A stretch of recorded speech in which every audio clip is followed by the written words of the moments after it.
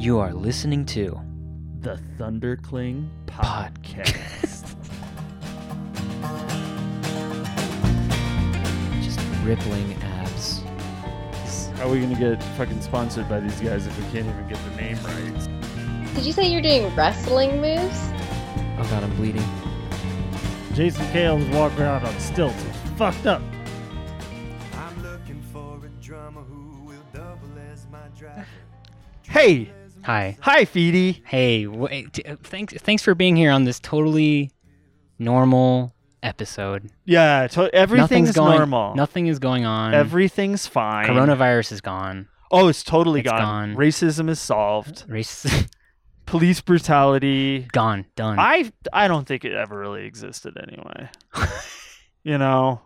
Come on. You sick fuck. Just kidding. I had a band in college, Yeah. and the first thing I say at the beginning of the show that we recorded for a CD is "fuck the police." Really? Yeah, if you're a police officer listening, that may or may not apply to you. How'd you guys record that? You guys were like a Pearl Jam band. What? We You guys weren't were a like- Pearl Jam band. No, we recorded on a Tascam 404 fucking 4-track back in 1996, dude. Okay. Before you were even born. That's not true. I was 4 years old. Before you had cognizance. That's probably fair. That would be late realization of cognizance. Okay, let's get to it. You know, one thing that I think is kind of funny. What? I mean, nothing is funny that's happening right now, but this is ironic and striking. That 3 months ago, people were like, "Oh, I'm gonna take photos of myself climbing in isolation on my cabinet. Yeah. This is so much fun. I'm gonna learn how to bake sourdough bread. Oh, let's share recipes. And now, just a couple months later, most people thought, well, this is how the pandemic is going to go. Yes. We're just going to climb on furniture and have Yeah. fun little social media things and learn how to bake sourdough bread, blibbity blop. And now people just 6 weeks later are getting shot in the back with pepper balls and peacefully protesting against Dude, police the brutality. amount of story arcs that have happened so far in 2020 has condensed time, and it feels like what would have been like a 5-year period of news is now happening so compact. And I feel like you can't, like, it's the perfect storm of coronavirus just sort of made everyone on edge, pent up feelings, emotions. And then you have the disgusting acts perpetrated by the police on the black community. And it just was a perfect storm of, like, people are fucking done with this bullshit. Oh man, I feel like everybody was so stressed out and at a fever pitch anyway. Yeah. And then with Breonna Taylor and Ahmaud Arbery and George Floyd, and like back countless to back others. to back, and countless Yeah. others. It was just a fucking It was powder keg, unbelievable, man. and it's so necessary. It finally feels like this time might be a little bit different. I certainly hope so. I mean, obviously, it's not going to be magically solved, as we joked. No, It's we gonna got a take long radical- way to go. Extreme change, and the only way that's going to keep happening is if people keep supporting the movement. And we all got to do our part to make sure that if you want this change to happen, you can't just stop participating when you feel like the trend is moved on, like No. we have in the past. I think we're all a little guilty of that. This isn't the first time we've seen this kind of shit happening. And it's always been like that initial wave of like, I can't believe that happens. Wow, like that's fucked up. And then it just kind of goes back to like, well, that's just what happens. You Like, just forget. Yeah. Being an ally, I'm a white guy. I'm a privileged white guy. You are not. So I'm not going to talk too much on this because it's not my place.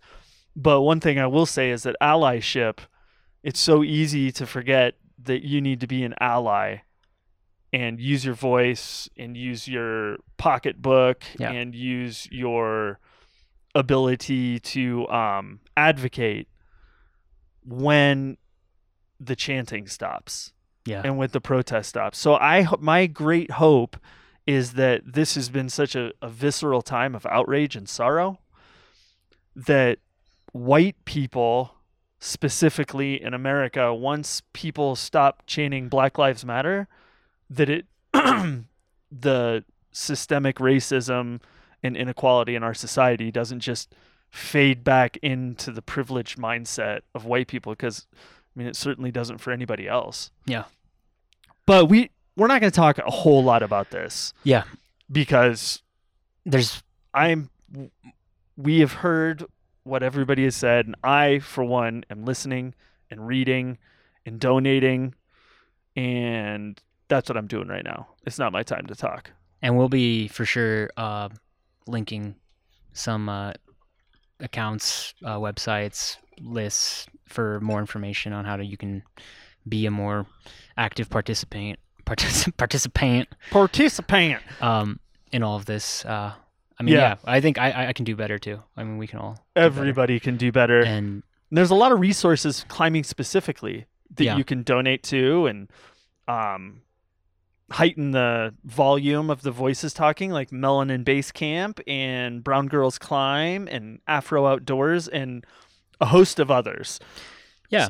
So if you want to keep your money and your advocacy in the climbing community, if that's where you feel you want to do it, there's great outlets. And if not, of course, there's a million others. I definitely feel like the place where all of us can have the most impact is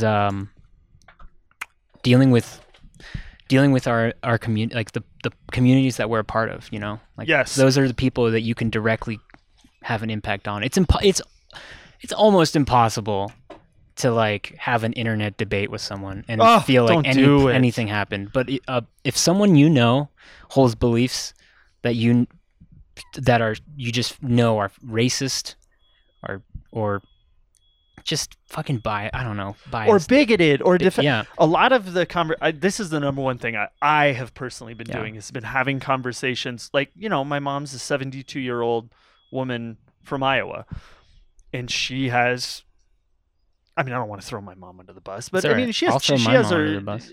you know, people from that generation have their challenges. So I've had a ton of conversations with her and a ton with some other acquaintances that have some challenging opinions. And it's like, if I hear fucking white lives matter or all lives matter one more time, I'm gonna fucking break a table over somebody.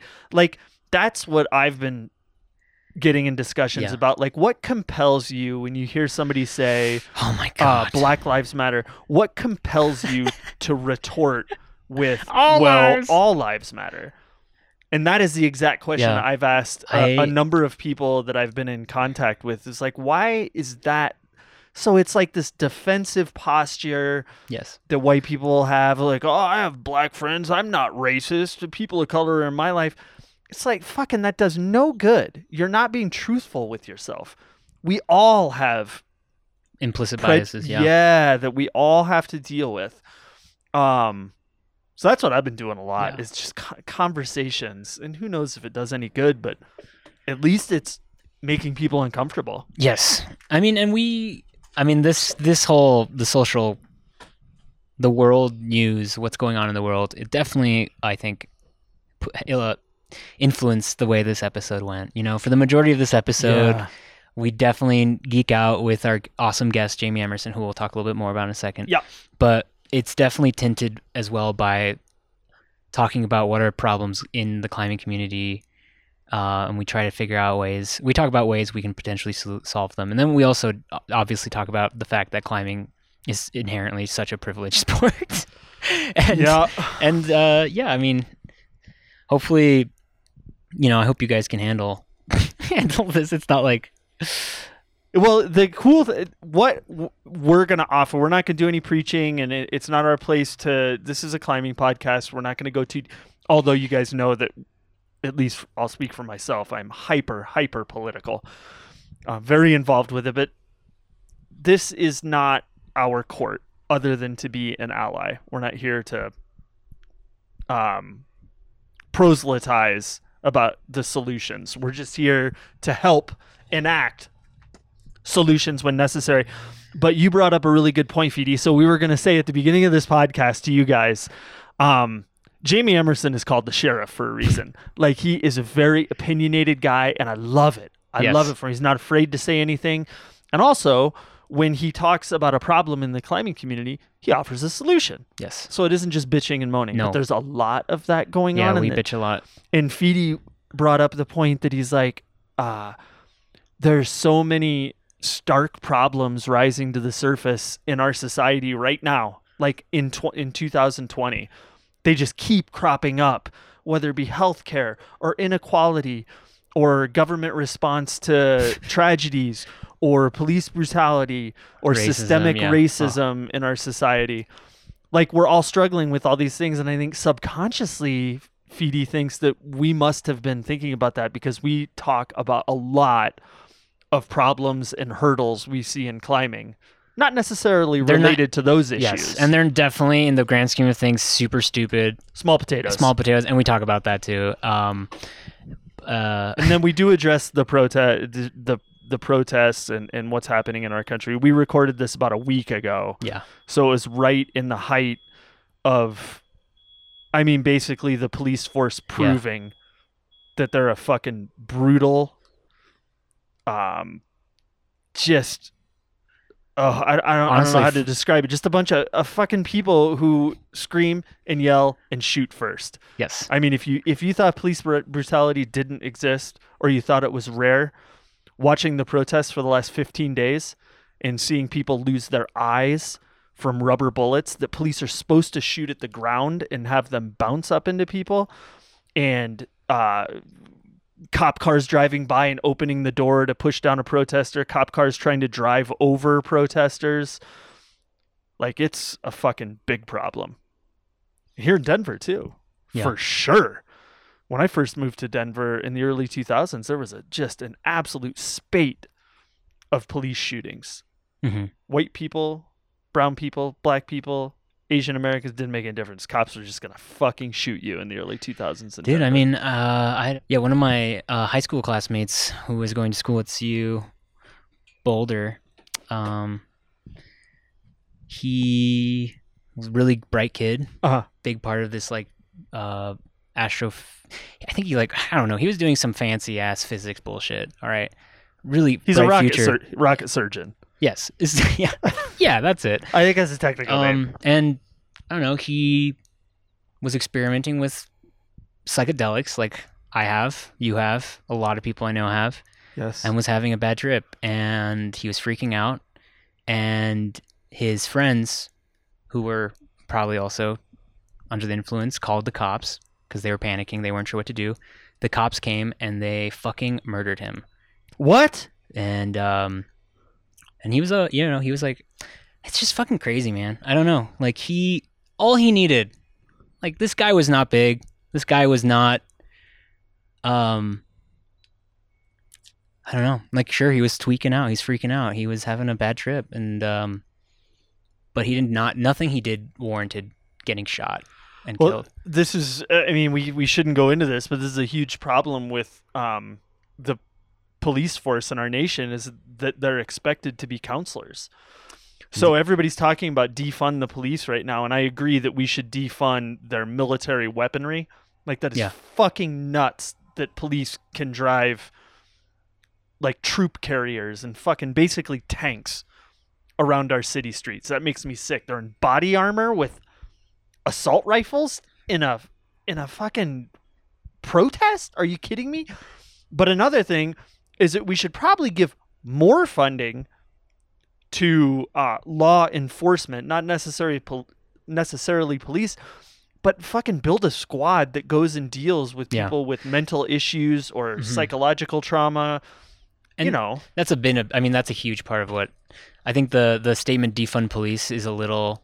It's really nuanced when you get into it. Yes, exactly. It's not just that. It means, like, hey, why don't we actually diversify what a police officer is? Have multiple roles, increase the fucking amount of time it takes to be a police officer. I mean, I'm not the only one who's seen all those posts about how it takes longer to become, like, a hairstylist than to become a police officer. Culinary school. And then they're expected to handle situations where you have someone who's undergoing psychological distress. And for them, their training, it doesn't prep them for that. Like, it's their response. 6 months of training. How Yeah. could they be prepared to handle that? Yeah, and I mean, it's just such a. I mean, we said we want to get into politics here, right? So maybe let's just say that it's extremely complicated, and but something has to change, and people are being murdered, and their murders are going on.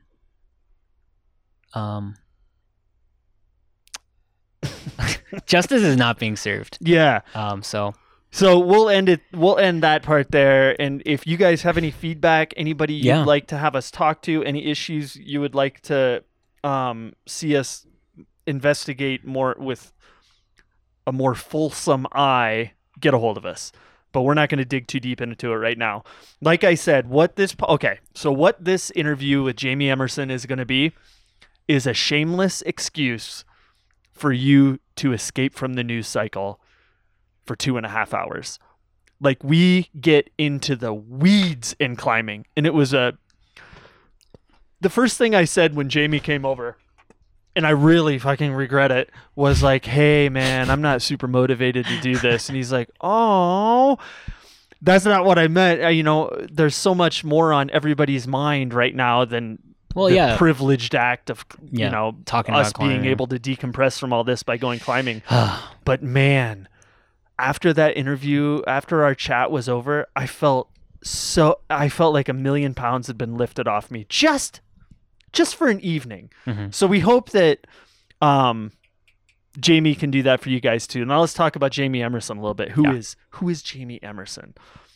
Well, he's a badass climber. I think he's climbed V14. He's climbed V14. He's a level 4 route setter. He's set 3 World Cups before. Badass route setter, a prolific developer. A bunch of boulders that you see Dave Graham, Daniel Woods putting up the FA on. Jamie was the one who found those boulders and actually shared them. He's written the guidebook for Rocky Mountain, the alpine climbing around here. He's actually working on the next one. So this guy he is a figurehead in the Colorado climbing community, and he loves climbing a lot. And so it was really fun to talk to someone like that who also he literally knows he knows all the people that I look up to, He knows everybody. Everyone. So he's one of the great first ascensionists in the Rocky Mountain region in the history of climbing. He also developed one of my favorite places, or contributed a lot to the development of Roy. And so I'm just fascinated by the fact that, he was one of the first people outside of the group that found those boulders to be able to go there and explore. Yep. So we talk about that. Canyon, Rocky Mountain National Park, Mount Evans, Mount Lincoln, a bunch of stuff in Wyoming, in the Wind Rivers. Like, dude, he's developed more shit than you can even imagine. But so we get into the weeds with him. I think you guys are really going to enjoy this. Take it for what it is, a brief reprieve from the fucking brutal news cycle right now. Like, give yourself a chance to just a little break. Yeah. Because that's what it's going to be. And then get back into it. And then get straight. You take one evening off. All right, guys. This is a long on to one. Jamie. Hopefully you like it. We'll see you. Cause social injustice don't get my respect now. Some say my heart, it's bleeding out of my chest. I can hear you now. Yeah. So yeah, I listened to this interview on NPR, and they asked people who's the most interesting person that you know, and then they would go interview that person. Mm-hmm. And I thought Dave Graham is the most interesting person that I know. Like, he is, and that put that on film and to listen the way to be able to listen to the way his brain works is like gold. Yeah. It's absolute gold. I don't know why people don't film him, because he's doing interesting things. But does it have something to do with the island and how the island, like, they tried to, like, Mello is the new island, right? Right. Yeah. And then the island just kind of like fucking disappeared. And it was after that he didn't appear in climbing films anymore. Right. So the island is Dave's like brainchild to try to like make this cool climbing thing. And I think he was onto something. I think Me too. He had like cool design. He had Sander design, and there is some legal document somewhere that I am part owner of the island. Whoa. Like, it's like myself, Dave, Yeah. Sander, and maybe Chad. Probably Chad, yeah. So I mean, this is like 10 years ago. But Sander had the amazing graphic design. Mm-hmm. Dave had the idea of basically doing a new 8A that was like videos. Yes. database of climbs and he was like, Jamie, I want you to write blog posts about like things that are going on in climbing. And ultimately, I think it's just like, he's just too obsessed with climbing. Yeah. He would say things like, I work, like, I would be like, Dave, you need to sit down and work on this. Like, you need to like, this is a job to start a business, and you need to spend like 8 to 10 hours a day at least developing the business, like sitting down and like thinking about what you want the island to be. Not climbing. And that means you can't go to Wild Basin and put up new boulder problems. Yeah. And he would be like, you don't know what you're talking about. Dude. And like, this is ridiculous. I can't believe it. I think about work 24/7 and just there's yell and scream. And I was like, but it's not going to happen. Yeah. And you could do it. You could have a gym. You know, there's all these, you could have the Dave Graham Climbing Center. Yes, Dave Graham. And have it be the island, and it would be super cool. And you could do the website, and you could sell merchandise. And it was there, I thought. Dude. But it totally fizzled. It just kind of never took off. Yeah. I feel like the epitome of that too is when the Island Volume 1 released. Mm-hmm. Or like the footage in that film is from like 2007 to 2009 and it came out in 2014. Like, right, 7 years ago. So and then they were going to release a Volume 2, and it's like, think about all that lost footage just sitting. Like, it's just sitting there. Just hundreds of hours. It's sitting on Chad's computer. I guarantee it right now. Chad's probably like, oh yeah, I could go get that. It's like right here in the basement. Gotta go climbing though. Yeah. I mean, ultimately Dave is just a climber, and he's just obsessed. He always has been. Yeah. Like more so than almost anyone. Yeah. And that's what he does best, and that's what he wants to do. And it was an amazing idea. I wish it could have been executed, because I think it could have been something really incredible. And I think it was also, at the time, we were coming from prana and like this real hippie culture from climbing. And it was a real shift. Yeah. Like, it was like modern. There were like, Dave's always been influenced by like techno music and those kind of like images that you see. And I think he really brought that into climbing, and it was a big shift. It was totally different. It wasn't Chris Sharma. Oh yeah, we're hanging out in Arkansas, and I just gotta let go before big jug to big jug. And I'm pretty tired, but I'm gonna try it, I guess. Yeah. And Chris is a great guy. No, that's for sure. He's doing his own thing. I mean, But Dave did something different, and Dave like owned it, and that was awesome. And I always think that he's great when he just leans into him being Dave, and he did that. There was no follow through. Yeah, I just don't think he's interested in being part of the public sphere beyond like, this is what I'm climbing. Right. He doesn't really want to be a business owner, which is what you would have to be as a business owner. Yeah. And he wants to just be a climber, which is what he does amazing. I mean, I really don't think that I know that people think he's a legend, but I don't think they get that he gets the real credit that he deserves. Yeah. Because he is a genius. His ability to think outside the box is unbelievable. Mm-hmm.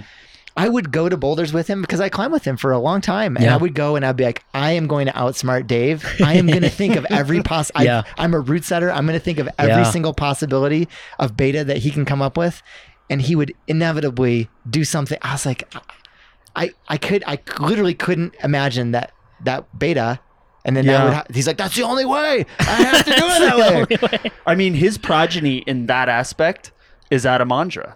Right. They both use the oddest body positions to get themselves up around. Like, the way Dave Graham uses his legs is fucking bonkers. Nobody else does that. I mean, Ondra is the only other person that comes close to like the creativity with which he uses his body. I feel like he's the epitome of, people are always like, it's kind of good to like start off climbing not super physically strong, because then you're forced to solve beta and figure out beta. I feel like Dave Graham is the epitome of that pathway, that branch of climbing. I'm not like Chris. I can't do water pump. Yeah, and he never filled out either. Dave Graham. No. Never fucking filled out. It'd be too bad. I have a story about Graham, about the way his mind works. Mm-hmm. We interviewed him for Climb Talk. Mm-hmm. At the Outlook Hotel in Boulder, him, I remember this totally. Kelly Cordes and a bunch of people, and I asked him one question, and for 15 minutes, it was something about development, and then he started talking about deforestation, And then like 12 minutes later, he's talking about Red Bull and how Red Bull is like taking over the world and causing deforestation. It was like fucking 15 minutes. Right. And that was like his allotted time. And we were done. And he fielded one question and just like put his head down and sprinted to the finish line. Wasn't It was that so bizarre. Wasn't that the time where Bob Horn also held like crickets? Bob Horan had in the back had a telephone or had a cell phone, and on his phone he had a little sound that would make like crickets chirping, which means like nobody's paying attention or listening, and he fucking held it above his head at the back of like the area we were doing the interviews, the back of the crowd, and just turned his volume all the way up. Oh my gosh. I didn't even know who it was at the time. Like, who's that fucking psychopath Bob that's Horan. like trolling Dave Graham right now? And it was Bob Horan. I mean, to be honest, when I hear stories like that, I'm like, we need that in climbing. Yeah. Like more Yeah, more real spies. We characters need more asserting spies. themselves in their own way. That's the thing that's amazing about Dave, is that he's such a character. Yeah. He's Yes. so interesting, and he just asserts himself. He leans into his Daveness in a way that like no one, like, it's Dave when you're talking to him, or even when you can see a Dave Graham boulder problem or the way he develops bouldering areas. This is a person that developed Chaos Canyon when he was 17 years old. What 17-year-old is out there developing an area that will become or is as good as Chaos Canyon? And None. off the map for a number of years too. Right. You know, like doing it on his own. Right. While still, just crushing all over the planet. At the time, the hardest boulder problems were like the Dominator in Yosemite, Diaphanous Sea in Waco Tanks, Wright Martini, Crown of Aragorn. Those were the hardest boulder problems. And Dave's like, yeah, this is V14. Everyone's like, Yes. Who's this kid? wait, hold on. Fred Nicole's the only one. He did Esperanza in Waco in 1996 or whatever, Yeah. 1998. No one else climbs that hard. And Dave's like, yeah, it's V14, And God, it was. there's- I mean, maybe some of them came down a little bit, but ultimately, Not many of Graham's stuff. right. Not many of things his like problems Freshly came down. Squeezed. He did it in an hour. He called it V11, and now it's like V12, notoriously hard hard, V12 yeah. or V13. Wow. He's like, I don't know, V10 or V11. We should talk about this sport needing more characters. You've been climbing for I what, started 25 climbing- years? So I started climbing in 96. And I always say that's like when I really started like as a climber with climbing shoes, going out to climbing areas to like try boulder problems. When I was a kid, I was about 12 years old. I went to Canada with my dad on a fishing trip, and there were all kinds of little rock outcrops, and we were just scrambling around. Did you guys go to the border waters? The boundary Boundary waters, yeah, in that's what northern it's called. Minnesota. We were in north of Michigan, Okay. like north of Sault Ste. Marie. And I started to try to climb a rock face, not knowing anything, just like, I'm going to try to I just climb wanna this rock climb this face. I didn't do it. I came back a couple days later and climbed it. And so I'm always Whoa. like, my first rock climbing experience was was a a first boulder descent? problem, first descent. Ah, that's awesome. And that was like, I would not say that I've been climbing since 1985 or whenever I did Yeah. that, but I feel like it was, in some ways, I was like born to be a climber. Like Yeah, it you was just- just in me to do that. Yeah. And Wow, that's crazy. so yeah, I don't know, 96 in Michigan started Well, climbing. one of the things that, like, if you started climbing at that time, we were talking about characters, Mm-hmm. is like how vastly the landscape has changed on the character or the renegade or the rebel or the goofball aspect. It's so homogenized now and so like watered down and kind of milk toast in many ways because it's, more corporate. And people are afraid to get in trouble. Like, Yeah. being a character, or being yourselves, you can increase the likelihood that like you get, probably rightfully so, some like, Well, yeah, I mean, you gotta yeah, obviously, keep your fucking mouth right, like say the right things, but you can still be but a everyone's, character. everyone's trying to be a little vanilla. Yeah, it's pretty fucking vanilla in climbing right now. one of the things that, Chad and I have been friends for Greedy have been Yeah. friends and I for a long time. It's been tumultuous. We've had our ons and offs. But one of the things I always respect about Chad is that he is his own person. He's out there developing boulders. And Totally. he's just a character. And I think the same about Faust. I think she's Yeah. great because she's just interesting, different, it's not the same homogenized nonsense of like, I'm so psyched and I love climbing. Yeah, I mean, I totally love agree climbing with you. too. And I think they love climbing as well, but they have a way to present it that's interesting. It's different. It's like a different approach. It doesn't have to be, it's clearly they're doing their own thing, not influenced by what everyone else is doing. And that to me is, that's it. It's like, thank God it's such a breath of fresh air. Yes. And It's not tangential to what other people are doing, specifically that crew, like the Dave Graham crew, the Isabel, the Chad. They are entirely on their own planet. And it's amazing. And I I fucking always love it. love that about Chad. He's an artist. He reads. He's just doing his own thing, and climbing is a part of that. And that's great. The internet has just, and especially Instagram, I feel like has just flattened the culture completely. Yeah. Why do you think that is? Just hashtags, sponsorship, blah, blah, blah. Partially because of sponsorship, but I also think people are, like you said, Feedy, they're scared to make a wave. They're scared to put themselves out there. I would put myself out there, and then I've been accosted at the Crag before, and that's not fun. Someone's mad because I called them out or said something about them that they didn't like, or had an opinion that they didn't like, and they really came after me. And I'm like, I just want to go climbing. I don't want to. That's like social media. Is the feedback is immediate and super widespread, right? Like, for example, if we go back to the Big Up films, when Rampage came out, there was no way to directly message Chris Char and be like, hey man, I really didn't appreciate blah, blah, blah, blah, blah, you know? And now it's like anything you do is immediately seen by thousands of eyes, and no matter what you do, there's going to be a percentage of those people who just want to pick a bone. And it's hard. It's like annoying. A lot of people are angry, and I feel like the internet brings out, like, one thing that I know that I kind of discovered when running B3 was that there'd be 100 people that would be like, I totally agree with everything you say. It makes perfect sense. And 4 people are like raging. Yeah. But those 100 people aren't going to say anything. They're just like, they're just makes quiet. sense. Yeah, it makes sure, sense. I get it. And the 4 people that are raging are like, I'm sitting down at the computer right now and I'm going to bang out a 4-page comment that is like, screw you and you're the worst and blah, blah, blah, blah, blah. And that's what comes up. And I feel like you see a lot of that on social media where they're like everyone's going to get on their soapbox and everyone's going to rant about. And so you just so then it's like the response to that is then, well, I don't want to say anything that's going to ruffle any feathers. Yeah, exactly.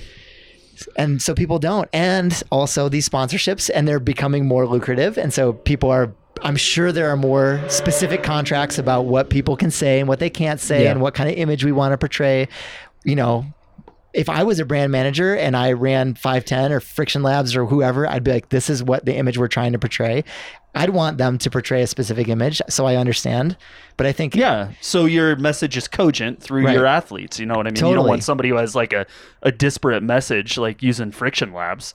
Right. Or so someone makes a snarky remark about a Ranger that they ran into. That's not going to bode well for the selling product, you know. But I think, I mean, I'm not a big skateboarder, but I feel like skateboarding has retained some of the original culture, and it encouraged this like, we want characters, and people are weird and different and unique. We have a diverse culture of people. Not everyone is wearing the same outfit. Not everyone is saying the exact same things. Not everyone is going to the same climbing areas to climb the same boulders. There are so many incredible places out there that have not been touched and have not been explored because everyone's got to go do whatever in Red Rocks. Yeah. And it's like, I could name 100 places that are just waiting, that are unique, different rock. It's like, where's the person who's the artist who wants to explore different rock types, that just says, I want to go to Baffin Island and explore a landscape with a different rock that no one's ever discovered before. But it's like, you guys have all the resources to go do this. Go do it. But no one does. There's some Hunter Damiani, for example. He's out there doing his own thing. He's a total character, putting up first ascents in new places. I listened to his podcast. I thought it was amazing. It really shines a bright light on his true character, I feel like. Oh my God. And that is not a put on. That's exactly who he is. That was so fucking refreshing. That was one of the most refreshing interviews we've ever done. Yeah, it was really fun. I walked out of there just like, man, it is nice to meet just like a fucking pure human who's unfiltered and will tell you whatever you want to ask about him. He's not trying to hide anything.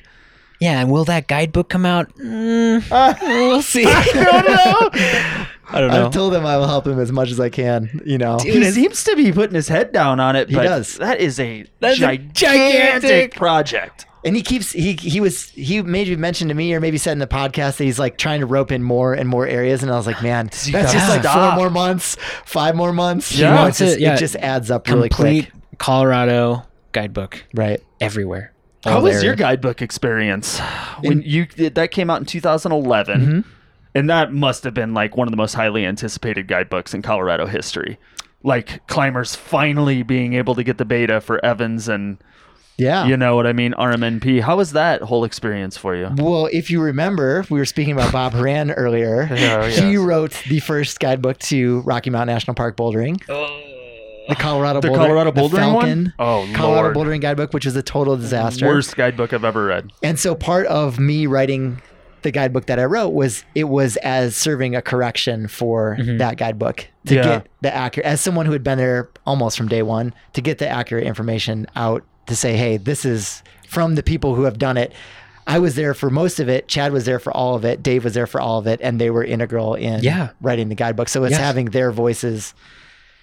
What's the inside story of how somebody can fuck up a guidebook to such an extreme level? Now, I'm not trying to impugn his character Yeah. or his personal life. I'm saying he created a guidebook that is riddled with mistakes? with inaccuracies. Right. Absolutely riddled. Like if you want to go to an area, you're going to end up at a different area on a different problem. Right. How does that happen? You've written a guidebook. How could you foresee yourself making those kinds of errors? I think one of the most important things about being a guidebook is listening, is reaching out to as many people as Yeah. you can, even people who may seem curmudgeonly. Yes. Because I certainly talk to people.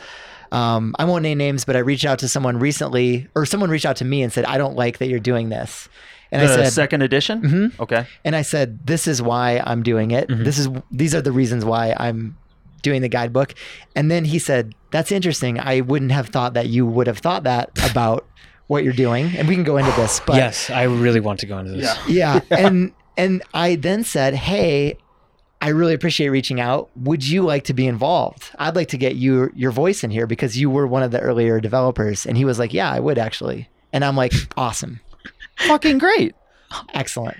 What were your reasons that shocked him? So I think one of the most important things a guidebook, it might be the most important thing a guidebook can do, especially in Colorado, or one of the things that I would say my guidebook is trying to do is establish a real relationship with the rangers Yes. and the land use managers. You've been a proponent for that day one. We are not in so I spend a lot of time developing areas, and I'm often in a place where there's a handful of people.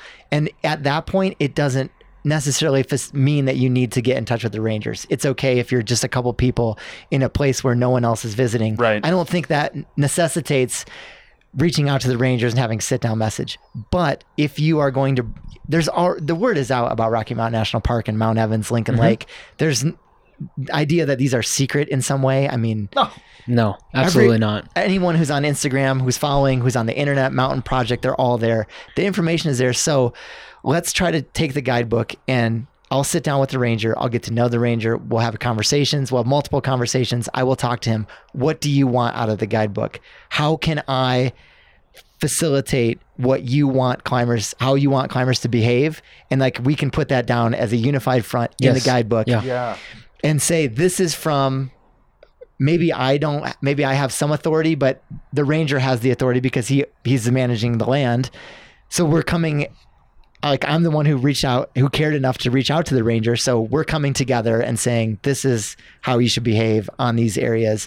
And the ranger at Mount Evans has said, you're the only one that's ever talked to me about this. It means the world to me that someone cares, and if someone is interested and someone will listen to what I'm saying is important for Lincoln Lake and I'm saying is important for Area A, and you're going to put it down. And I'm like, I will put down whatever you want in the guidebook. Right. So let's work on this together. Yeah. And then now we have something. And, I worked with Andrea CK, who's great, amazing person. She really took the lead on organizing the Lincoln Lake cleanup. Yes, that was amazing. First Lincoln Lake cleanup. And that's a direct result of the guidebook. My relationship with Ralph and my relationship with Andrea, that is an amazing thing. And Ralph takes notice. He's like, the climbers care. I know that not every climber cares.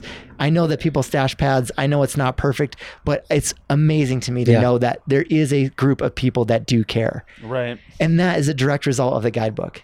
And to me, that's the biggest achievement the guidebook can make, is like helping to ensure the access for an area like Lincoln Lake for years to come. Yeah, such a fragile area, you know. Totally. And I mean, there's no parking, you know, there's 2 trails in and out. Fuck. So but that thing wasn't secret when it was called Wolverine Land. You know what I mean? That wasn't secret in 12. So, a couple things. Number one, in regards to the parking issue. So I've actually walked the entire road, counting parking spots, measuring off parking spots.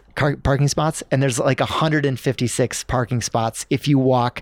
If you're willing to walk a little bit more. A half a mile from beyond. The beyond. Last parking. Yeah. And then to the parking, and then all the way around the horseshoe, and then a half a mile beyond that, which a half a mile on the road is like 10 minutes. Yeah, not bad. Yeah, not long. And so there's not a ton of parking at the best parking spots. Yeah. But if you're willing to go to Lincoln Lake, I would hope that walking down a paved road for 5 or 10 minutes. Dude, that hike. I love that hike. It breaks. Okay. Oh. And so Ralph said the same thing. You know, I said a lot of climbers are vocalizing this concern about parking at Lincoln Lake, and he said that is the least of my worries. There's plenty of parking. And I said, I walked, he's like, there's a big parking at the end of the horseshoe. There's probably 15 spots for cars there. He's like, we have 500 cars at the Bierstadt Lake trailhead, or the Mount Bierstadt trailhead. It's a 14er. It's like one of the easiest 14ers you can hike. He's like, that is a huge concern of mine. That is he's like, Lincoln Lake is like pretty much off my radar for parking. I don't really care. It's totally fine. The Bierstadt Lake is a problem, or the Bierstadt Mountain is a problem. It's overrun. Yeah, it's totally overrun. Like from opening day to like when the snow hits, Bierstadt's got like 1,000 people on it every weekend day. Right. Another thing I would like to address, since we're talking about the Mount Evans Wilderness, part of Guanella Pass bouldering is in the Mount Evans Wilderness, if you look closely at the boundaries. And one of the key boulders that is included in that boundary is the Love Matters boulder. And the Love Matters boulder was, as you both probably know, dramatically excavated. Yeah. Yes. Glued. The rangers are aware of this, and it's like really inappropriate behavior for a wilderness area. Like that's in a wilderness area. I mean, I agree 100%. And we have to, if we're like, we're just not sneaking around anymore. Like it's 2001. We're in a front range community where there are 20 gyms in the front range or whatever. There are thousands of people climbing. We have to take responsibility. I get it. I want to just whatever, but it's going to just lead to a disaster because we don't have any kind of relationship with the land managers. But if they know that we care, then we have a way to have a dialogue. How do you mitigate the I know this is kind of like a rote conversation and maybe boring to some people to say what I'm about to say, but how do you mitigate the pad stashing? Because pad stashing, and maybe you do it, and I'm just going to say that it makes me irate. Like what it is it's 2 sets of rules for 2 different people. If you're fucking weak and a punter, and you follow the rules, okay, good for you. But if you're super strong and you're doing these dangerous things and you don't want to carry in your 8 crash pads, well, then you get a different set of rules. You're a professional. You can hide your pads. What are your feelings on that, dude? It drives me up a loop, and the Lincoln Lake cleanup was like a flashpoint for that because they pulled out a lot of pads. So number one, I would say every area is different. Every climbing area is different. Every land area is different. I've been to places in Europe, for example, where they stash pads. Yeah. I don't fully understand the rules there. Maybe it's okay. I've been to places. If it's your culture, that's not for us to say. Right. And that's one of the reasons why I want that dialogue with the ranger to say, hey, how do you feel about this? I'm not afraid to ask, like, you understand that people are leaving their equipment there. How do you feel about that? How do they? I mean, they don't like it. Yeah. They don't like it at Lincoln Lake, especially. And he says, look, this is a 15-minute approach. He's aware of how quickly you can get down to the lake. He's like, it's not hard. And they're like, please, we want to see evidence that people care. And when you stash your pad, you're just blatantly saying, I don't give a crap. Yeah, you're jeopardizing the area potentially for other people too, right? If the Rangers, they can use that as a reason to potentially restrict the area in the You're future. killing the marmots. They can. And I think that I get that this is this thing. It's responsible. I don't want to deal with it. But in Rocky Mountain National Park, there was in 2008 or 2009, there was a extremely serious threat that the Lower Chaos was going to get shut down. Yeah, I remember. Because the superintendent of Rocky Mountain National Park walked over to Bush Pilot, and there was a stash pad, just out. Just a ratty pad underneath the problem.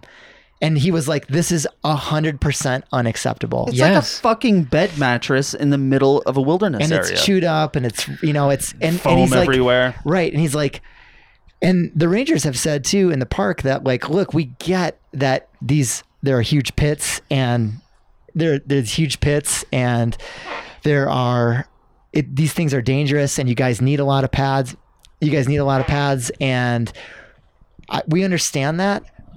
But when there's a crash pad that's just out, especially in Lower Cass, which is a 25-minute hike, it's really unacceptable. Yeah. That makes me angry, man. We were talking about, and we don't necessarily have to get into this stuff, but it's going to take people taking responsibility. And I know that people get into climbing because they don't want to take responsibility. They want to blow responsibility off. They want to screw this. I don't want to work. I don't want to do whatever. I just want to go climbing. But if we're going to have 150 people up there on a day, we have to take responsibility. Things have changed. Yeah, We you have got to to recognize adapt. your current environment. We have to adapt. And that's where I'm at. Like, there's certainly some part of me that feels cynical about, God, I used to go to Chaos Canyon and there were 3 people up there. It was Dave and Chad and whoever else. Now I don't know anyone. No one says hi to me. The scene has changed radically. Yeah. There's some part of me that doesn't like that, but I also have to put that aside to be like, hey, that's over. That was a time period that's never going to change, but we're in a new world and we have to deal with that. And that's kind of where I'm at with everything, that we have to deal with the way things are now, which is there's a ton of people going up there. Mm-hmm. Go ahead. I mean, that you saying that about no one says hi is like one of the things that has been bugging me a lot lately. Like, I don't know. That's one thing I always loved about the climbing community or going somewhere new is like, I feel like I always make really good friends in certain areas. I used to go to Squamish like every summer, and every summer I feel like I would meet such a cool group of people. Everyone's really friendly there. The vibe is super awesome. And I feel like I come away with some actual friends. And then now like I've been going to Joe's the last few seasons, and the vibe there is so weird. Like no one says hi, like people roll up, they don't acknowledge you even though you're like there, and like just the little common courtesies that I feel like, yeah. So one of the things that's changed with this, I mean, things have changed radically since I started climbing, but one of the things is that like I would go to Joe's. I went to Joe's in 2002. Me too. That was my first year. Yeah. It was quiet. And I feel like you had that experience where you would meet people, you would talk to people. You didn't like, oh, I know who that is. I saw your Instagram account 5 years ago. Blah, blah, blah. Right, I would like, you want to get to know people. You like talk to them. Like maybe you guys had come from Iowa and you're like, what's climbing like in Iowa? Yeah. You ask, I always felt like there was this journalistic process that went on where you're like asking like, yeah, where are you from? Where are you from? Where do you climb? What's the climbing like there? I don't know anything about Iowa. And you guys are like, climb Iowa, sick. Yeah, we totally would have been like that. No, back then, like license plates were a fascinating indicator, and they were like the start of your conversation with somebody you'd meet. Totally. And today you see a license plate from Minnesota and you don't fucking think twice. Right. It's like, of course, but back then I was like, oh my God, somebody from Quebec in Orangeville? And you could be like, what is climbing like in Quebec? And they would be like, what's climbing like in Colorado? And you'd be like, we have this amazing new area called Rocky Mountain National Park. It's up 10,000 feet. That kind of dialogue is just done. Yeah. I mean, not that people don't talk to each other. Obviously they do. But it's changed. It's area specific. Like, cause I was saying like Squamish still has that vibe. Like everyone's super nice there, and those exact interactions happen, right? You're like, oh, you're from Mexico? Like you drove up here in your van? That's amazing. How do you like, you know? I think Joe's is odd because it's such a small place and it's so easy to like really get comfortable in a hurry in Joe's, like especially when like the food ranch had the Spartan Den and it was open and you could go in there, and if you stayed for 2 weeks, you kind of felt like a part of the community, and you knew all of the boulders, you knew the left fork, the right fork, knew Joe's, all of it, and you'd feel, and I think that's why people are like maybe not quite as friendly in Joe's as they used to be, because everybody's like, this is my home crag now. Everybody from Colorado feels that way. Everybody from Utah feels that way. Everybody from New Mexico. They're just like, oh, this is mine, you know? And okay. Riffing on that. So I think you saw the post that David Lloyd made recently where he's like, hey, I'm making an Unaweep bouldering guidebook. And you saw the fucking stupid shit people were saying to David Lloyd. And that just blew my mind, like the entitlement of those people. Like, I know for a fact a few of those people who were like, we don't want, like, you're not even local. You should describe what happened. Okay, essentially David Lloyd made a post. He lives in Grand Junction, a well-known climber there. A former guidebook author as well. Former guidebook author, has written a guidebook with you, I believe. Or worked with you. He wrote the Wind River bouldering guidebook. And you were a developer. And I was a big developer, at the time. So so I've known Dave for a long time. Dave's a good friend. He's great. Yeah, he's a damn good man. Super nice guy, well respected. And so he made a post like, hey, I think I'm working on a guidebook here. And immediately you have people who are like, please don't. And it's, first of all, it's also a small group that all the people that commented there are a small group of individuals that I kind of know. But yeah, they were saying like, don't do it. Like it's gonna ruin the vibe there. Unaweep is like, let the people go to Joe's. I'm just trying to think of all the ridiculous thing they said. Yeah. But yeah, it was just super weird because first of all, the people who were commenting, like, you guys don't live in Grand Junction. You guys aren't locals, and you're acting like it's your private place. And you also are acting like people don't know about Unaweep. Like, the information for Unaweep has been out forever. Everyone knows about Unaweep. They just don't go for whatever reason, you know? And a guidebook has the potential to introduce, like you're saying, like your guidebook is a step towards establishing a relationship with the land management. It's a step towards just... Because to be frank, Unaweep is treated really poorly by the people who use it. Like, it's fucking trashed. It's trashed all the time. Like the Grand Junction locals that go out there and do weird things in the woods there. The partying. And also the climbers that group of people that were saying like climbers trash it. Like, I know for a fact you guys are the ones trashing that place. I've seen the way you treat Unaweep. So it's just... I don't know. David is one of the nicest, most sincere, thoughtful. He wrote a philosophy book. I mean, he's just a really interesting person. He's a character, and he's a really interesting person. I consider him a good friend. And I know that he's gone out on multiple days to just clean up trash. Yes. He really cares. He cares about the place. He really cares. And he will absolutely, he did it in Lander, and I'm 100% confident he'll do it again in Grand Junction, where he will reach out to the land managers and say, hey, we're a user group. We want to have access to this. What can we do as a user group to like show that we care and show that we're invested and convince you that like we are a legitimate user group and that you will be on our side? And nothing could be better for that area than him doing that. And it's just, the level of entitlement is out of control. It's like, what are you guys talking about? It's like, this is the person that you should want on your side. He's going to work. He's going to do all the work that you don't want to do, because he's going to go sit down with their land manager and like have a 2-hour meeting about like, you know, rules and regulations and how we're going to get a porta potty out there. I think what David would do with the guidebook would be incredible for that area. And certainly more people are going to come if you write a guidebook, but I don't know if they've noticed, but climbing is kind of popular right now. And like, there's a lot of people that are doing it. And like you say, it's all over Mountain Project. Yes. And there's a guidebook. There's guidebooks there's already two for guidebooks it. for it.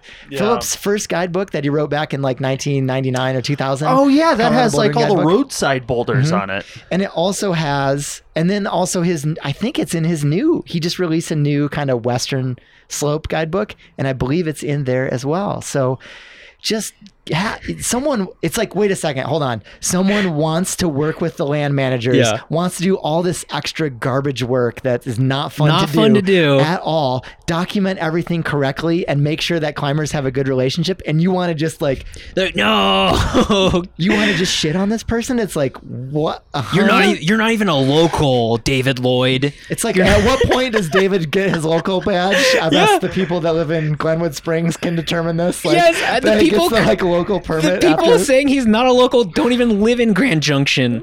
While he does.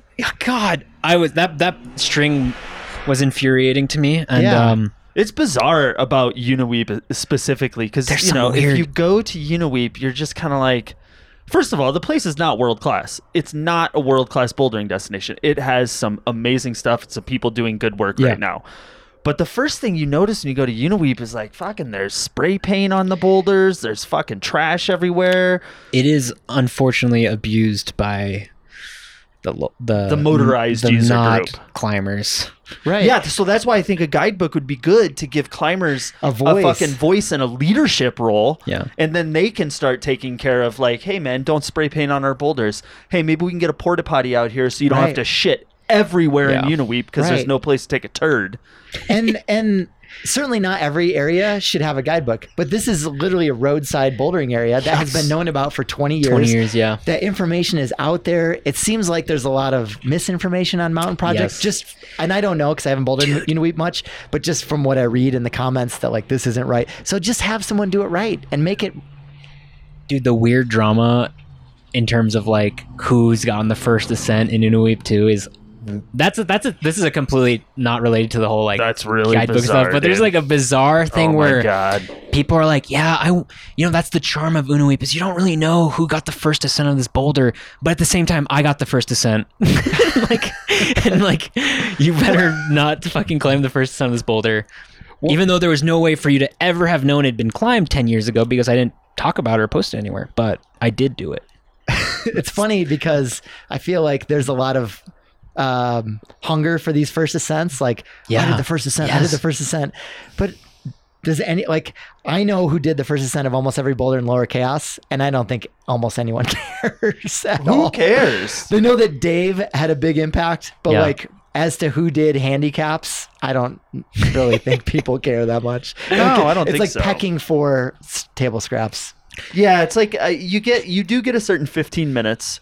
Right. If you've been a developer in an area, but in the end, nobody fucking cares. Like Fred Nicole to put Rocklands on the map. Awesome. Fred Nicole helped put Waco on the map. Awesome. Right. Fred Nicole helped put Australia on the map. Those are huge contributions. Absolutely. Yeah.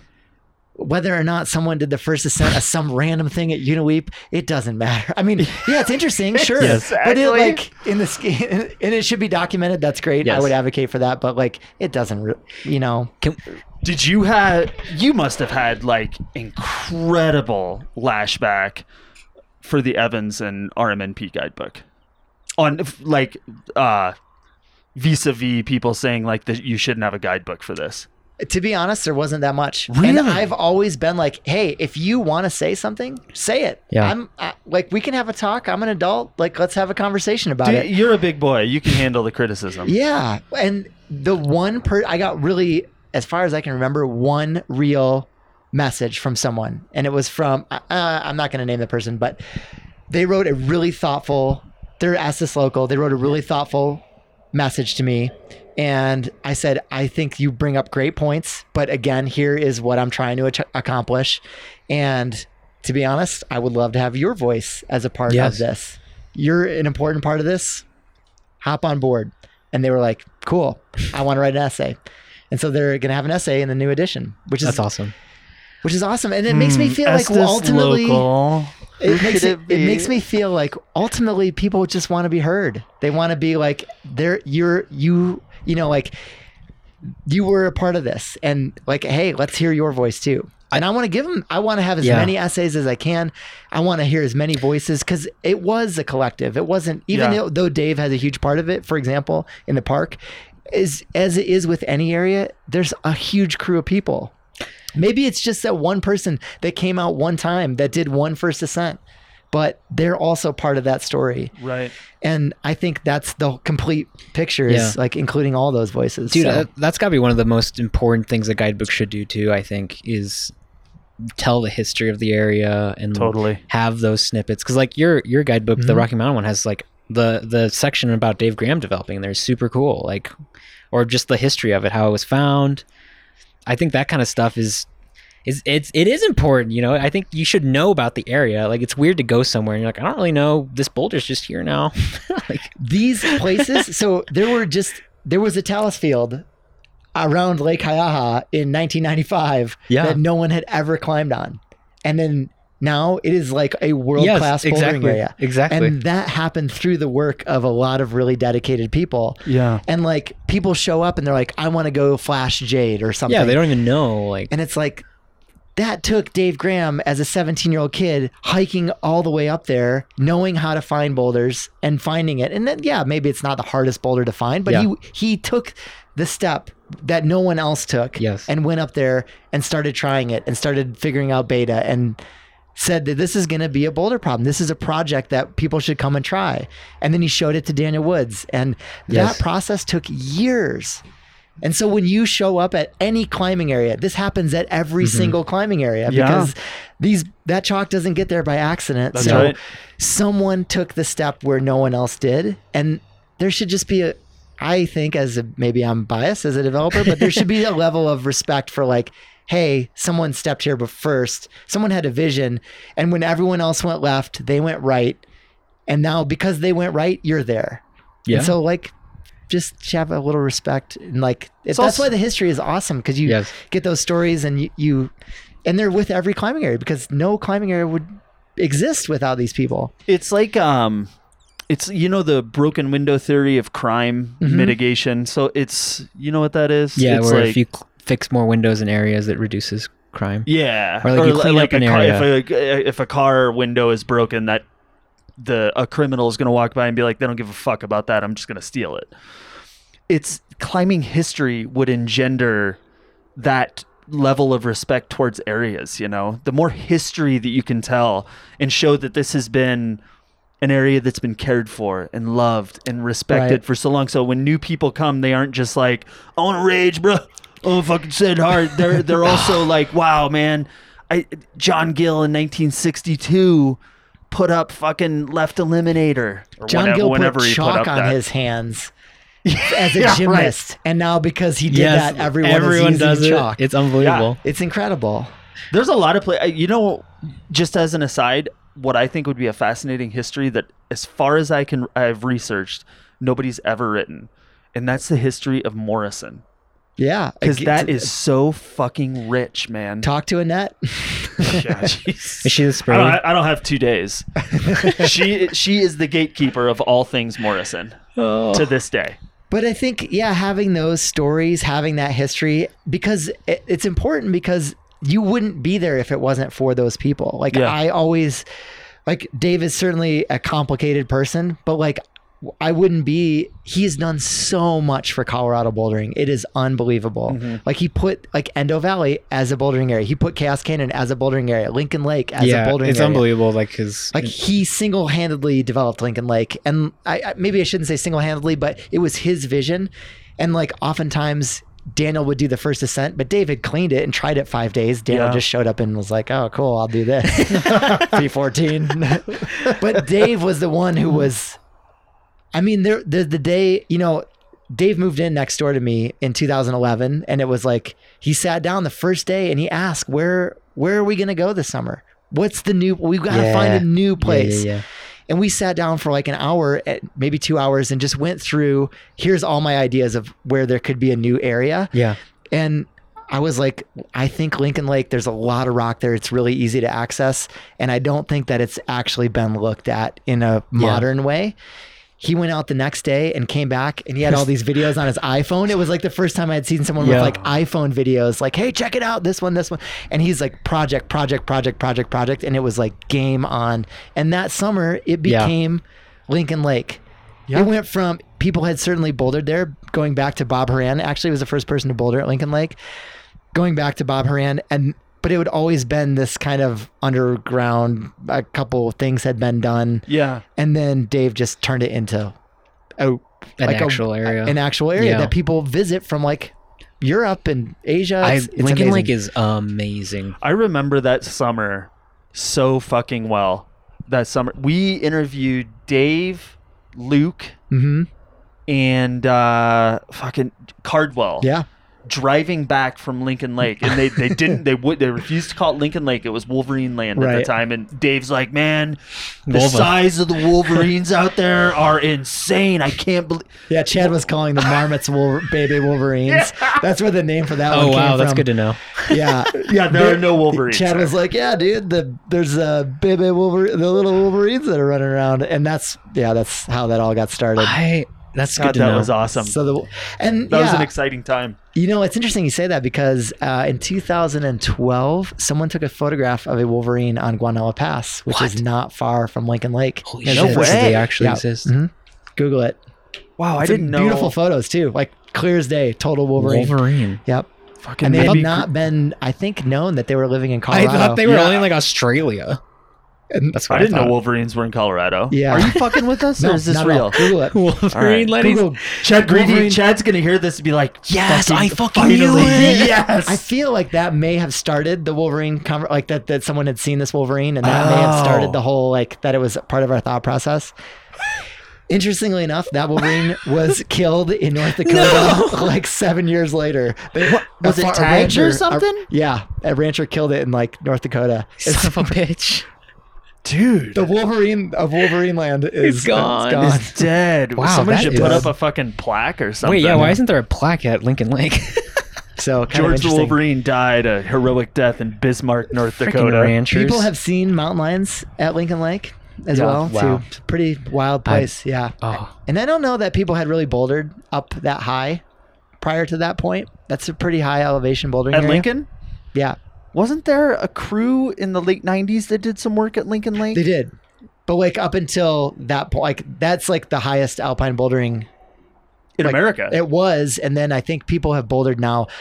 I heard that someone put up maybe a V10 at 14,000 feet near Whoa. the summit of Mount Evans. that so does that's, like, the not highest. surprise me at Yeah, all. Totally. Jesus. At all. Wow.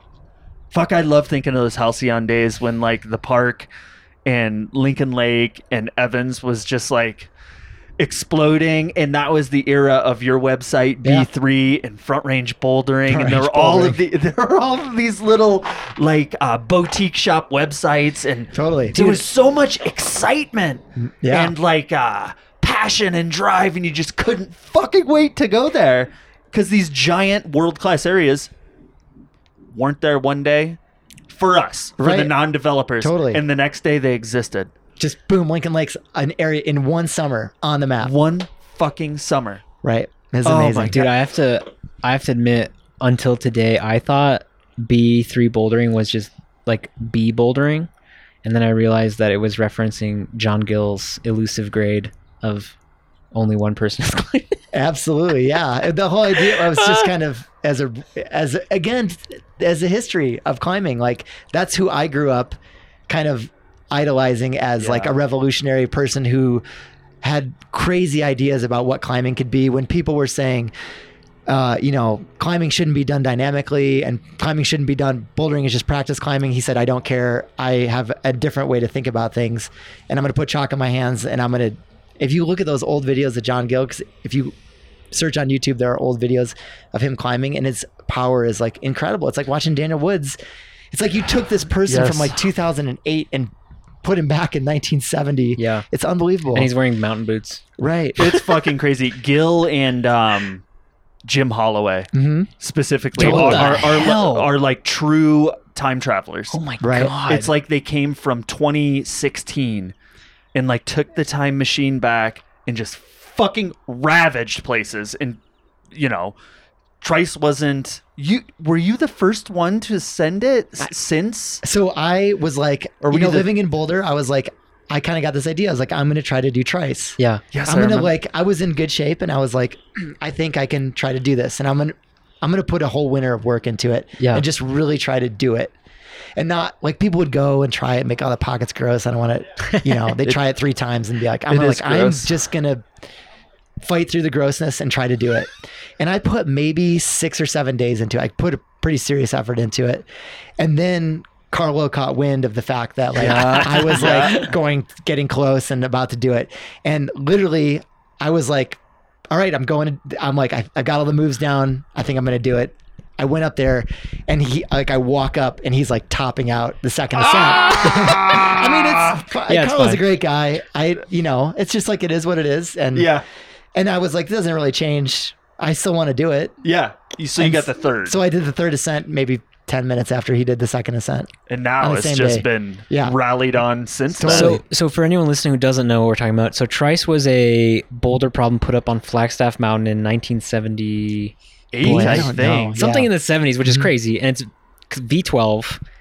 And it wasn't repeated till 2010? 2000 something. That was 2000 and...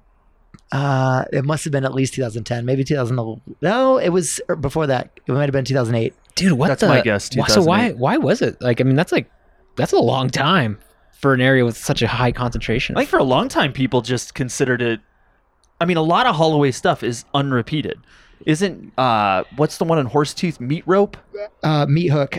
Meat Hook has never been repeated the way Holloway did it. And so these problems got a lot of, they probably would have been forgotten about, but they got a lot of attention through Sherman. John Sherman wrote about them and called them the big 3. There was Cheat Hook at Horsetooth Reservoir. There was Trice at Flagstaff Mountain. And there was, I can't remember the third. It's up on Dinosaur Mountain. It is Slapshot. Slapshot. Right. And Slapshot broke. And I believe it was Sherman who admitted that he glued the hold upside down. He glued the hold on wrong. So that one is kind of, I don't know. Leave it to John Sherman. Yeah, I don't know. That one is kind of lost to oblivion. But the other 2 were like, and people had just dismissed them. They were kind of old school boulder problems. They weren't these modern overhanging kind of gym problems, and people just were like, they try them and be like, oh, this is stupid, this is just some dumb thing. And like I said, like being a historian or being interested in history, I was like, I want to like dive into this and like kind of do my own research, so to speak. Man. Yeah, so incredible, unbelievable contribution. And everyone that climbed with Holloway was like, he was so far ahead of what are you kidding me? V12 in 1970s? Right. I mean, every one of his partners to a person is just like, we were the strongest climbers in Colorado, and he was so bizarrely beyond us. Right. I think there's this unimaginably thing that happens where people think that like, oh, John Sherman, he's just this old fuddy-duddy. He doesn't really know what hard climbing is, because I know what hard climbing is. Yeah. And I think that Sherman is a really bright guy. He knows what's going on. I would trust, if he says, like, this guy was unbelievable, I would absolutely believe him. Yeah. Like, there's no reason to think that he doesn't get what's going on. Yeah, for sure. Is Holloway still around? He is. Yeah. He is alive. He blew out his knees mountain biking. Oh God. Because he kind of quit climbing in like 82 or around there, and got into like the first wave of mountain biking. So the day I did Trice, Andy Mann was there and taking photos, and Andy knows Jim and actually called him to ask like, hey, did you start? Yeah, how'd you start? The undercling, like on the left-hand side, pulling the right hand undercling, or did you start with your right hand a little bit higher? And he's like, to be honest, I don't remember. I think it was probably the undercling, but we had him actually on the phone. Wow, they did pretty cool. That's pretty cool. He was like, I would love to talk to Jim Holloway. We kind of brought this up, and then Andy was like, I could just call him. I was like, do it. It'd be awesome. I have his number. Okay, great. For the listeners, if you want to hear Jim Holloway talk, he is interviewed extensively in Colorado. Rocky Mountain Highball. I think. Whoa. So that is a deep cut, Dave. Yeah, it is. I think Rocky Mountain Highball is available to rent on Amazon Prime. Oh, wow. Awesome. I watched it like 2 months ago during the pandemic, just like, wow, I wish I could climb. I'm going to watch Rocky Mountain Highball. And fucking Holloway is in there just like, I think he's talking about Hollow's Way. Right. Which is terrifying. First Ascent, Rob Candelaria, by the way, of Hollow's Way. Oh, is it really? It is. Mm-hmm. God, he Candelaria did the First owned Ascent. all that stuff. He did Butt Slammer too down there. He did. Yep. Whoa. Wow. Hollow's And that's Way is- another one that's lost to. People were really, I think, people were really strong. I think sometimes it's easy to say like, but you see how strong they are because things like Hubble, which Yeah. took Adam Ondra, like, I don't think he actually did it. It took But Magos like Magos- 3 days. Right. Which like says And a I was lot. like, Alex is so much stronger than it's like, really? Because it was not easy for him. And he is stronger, certainly. Yeah. But it was not easy he didn't flash it. No. It took him effort. It's hard. These I things mean, are hard. People are really didn't good. do Hubble. So the word through the grapevine is because they knew they couldn't send it. Right. They just knew they couldn't climb it. They knew they'd get shut down by like whenever that thing was whenever Ben Moon put that thing up. I don't even remember. But it went unrepeated for A long time. It was a huge accomplishment. time. Speaking of old amazing routes that don't get repeated very much, I just want to shout out to Yeah. Melissa Lenev for Yeah. doing the first field milestone Yes. of Action Direct. That's Amazing. incredible. That is Absolutely incredible. amazing. that's so fucking Super cool. inspiring. It's Yeah, a- that was really inspiring. That does not get done very much, and it's awesome that it finally got done by a woman. Straight out Amazing. of quarantine. right. Oh, that was so good. That was like the best news when they were like, okay, the world can climb again. And like 2 days later, Melissa sends Action Direct. It's like, well, I've been training monos for the last 2 months, Yeah, in my Dude. basement. so pretty awesome. Yeah, that's really cool. But yeah, the history, man, it's so important. I love it. And it takes those people to step outside of the box. Like David Lloyd is one person I think is kind of an outside the box thinker, to step outside of the box and start going to new places and doing new things. So one thing that group that was attacking David Lloyd, Oh man. which also funny because like you guys just like you guys know him too, like have a normal conversation with him. Just Don't- talk to him. just He's a talk nice to him. guy. But anyways, He's an like adult. they reference Roy as being an example of what could potentially happen when a guidebook comes out. Mm-hmm. And I'm just kind of wondering what your thoughts are on Roy. Yeah. wow. Because I mean, we saw each other there. I was with an embarrassingly large group, and it was a very chaotic day of lots of people. Yeah, that's totally changed. So when I talk about Roy, and I think it's like a travesty that these people are ranting about Roy as if somehow they Yeah. are in on it, because Tom Ellis, William Penner, the other guy's name, Masumi. I'm honestly not sure. I only really remember William Penner. Okay, Masumi, I don't know.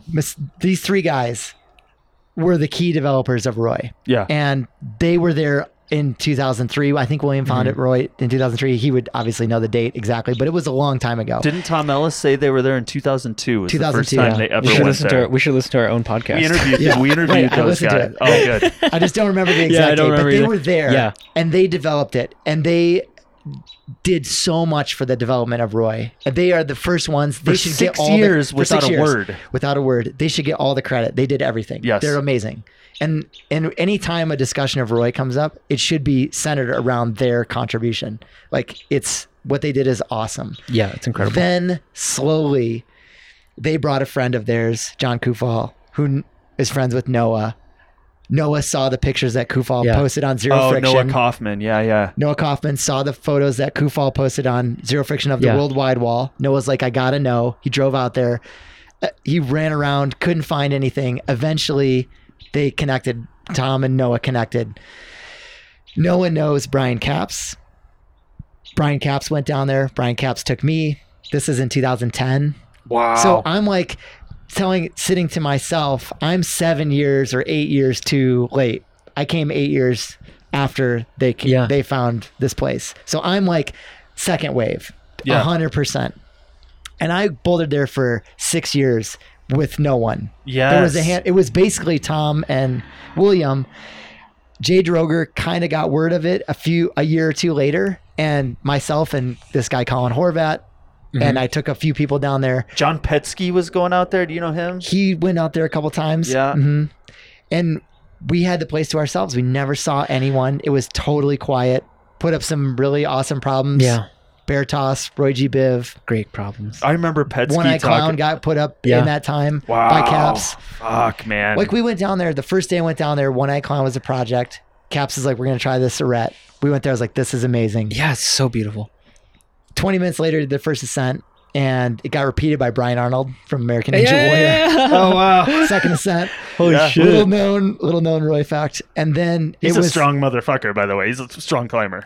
super strong climber. Yeah. P13 as far as I know. Yeah, that I has think climbed. you're right up there. And that got done that day. The next day, there's a V11 that I put up on the Cliff Band, Red Devil. It's up on the kind of upper jumbles. We had names for this stuff. I don't know what they ended up calling it in the guidebook, but we always called it the upper jumbles. Okay. That stuff got done, and then it was just game on, and we just had it to ourselves. And then they were like, eventually I met Tom and William, and they were like, please don't say anything to anyone. And I was like, okay, this is your guys' stuff. I'm just like, whatever you guys say, I'll keep my mouth shut. And I did for 6 years. And then I heard that Owen was doing a guidebook, and I was like, whoa, this is kind of a Yeah, that's a big change. big change. And I feel like maybe they were done with it, or they were like, It's time to let it go. time to Let it go. share. And Owen reached out to me, and I gave him some information about what we had done. And I told him, I said, I think you should reach out to the land managers. And I don't really know if he did or not, or to what extent he did. And I also said, hey, I think you should be cautious that the Front Range is going to descend upon. Yeah. And that's what happened. I mean, I think it is maybe it's a dangerous situation when you have an area that's as good as Roy. Yeah. It's as easy to access, and then you just go from zero to guidebook. That's the thing. And That's it the right there. difference that I feel like Yeah. what's going on in Grand Junction is we're not going from zero to guidebook. It's not as well-known. good as Yeah. Roy. People know about it. I mean, whatever. Maybe it is better than Roy. Maybe I don't know.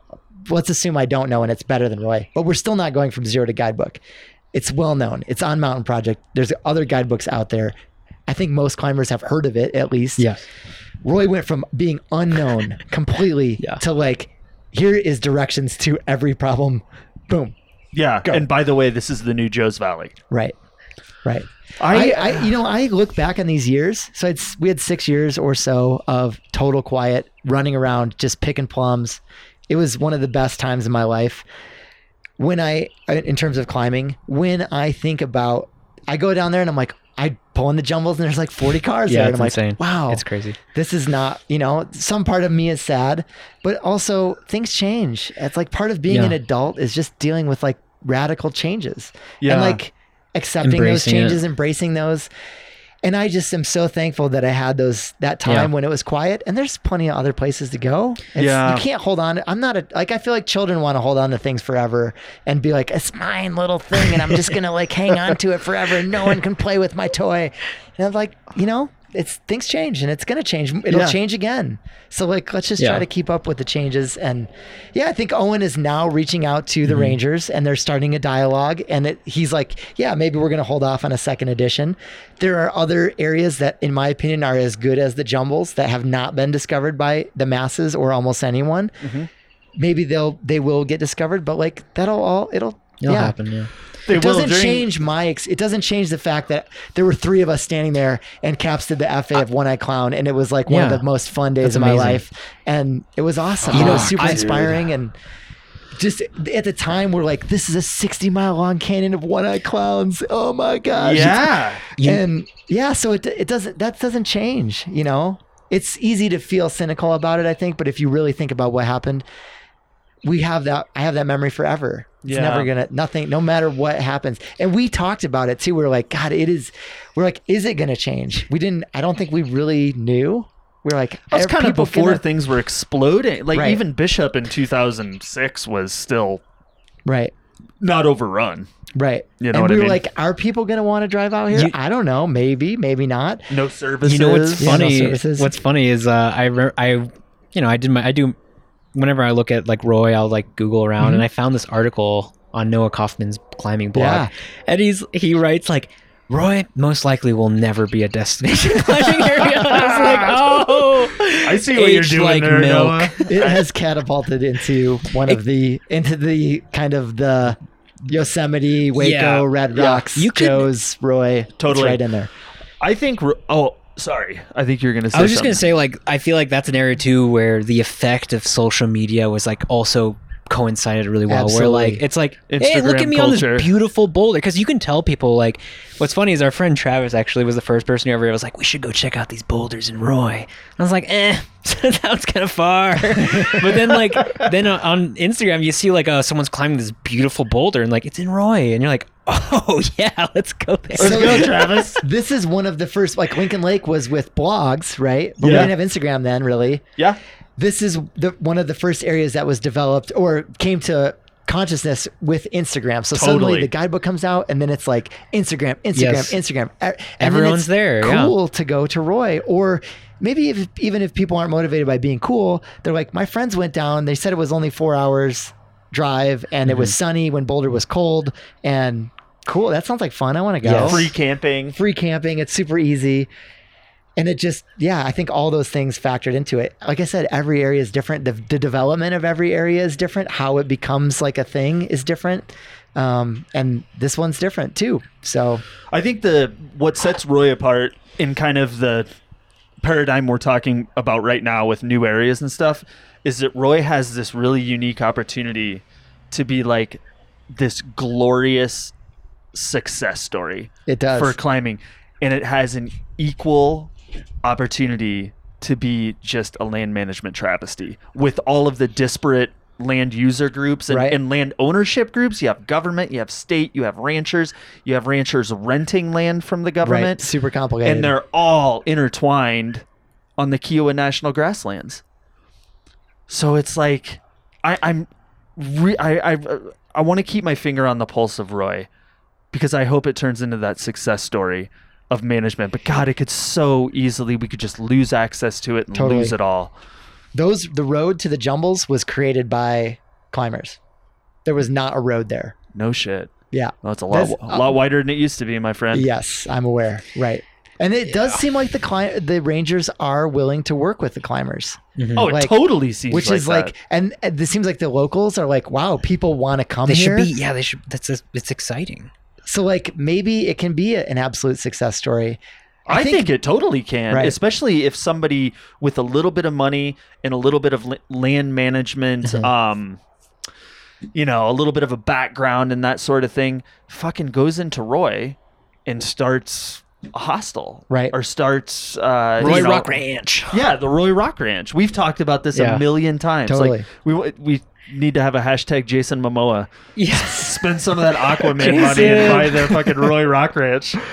Yeah, I mean, and then going back to your point, Feedy, about people being upset about Roy, it's like, number one, you guys were there years after I showed up. We bouldered there for a long time and you guys Yeah. weren't there. And people were there years before I was there. So like, someone's trying to claim, ownership. It's just so ridiculous. Yeah, it is. It's always a very weird. entitled. It's always a moment where you're like, why do I feel this way? Because I've had that feeling when because I started climbing there like 3 years ago, and even then it was It's like way changed, less crowded. right. Yeah, and like now where I'm like, wow, like it's so crowded, it's crazy. And it's like, well, quite frankly, like I have no right to say anything or like feel anything because like everyone else here has just as much right to be here as me. Do you remember the first time I came out? Yeah, And so Feedy is telling me for like 8 months, he's like, fucking Roy is amazing. There's nobody ever there. It is so Yeah. wonderful.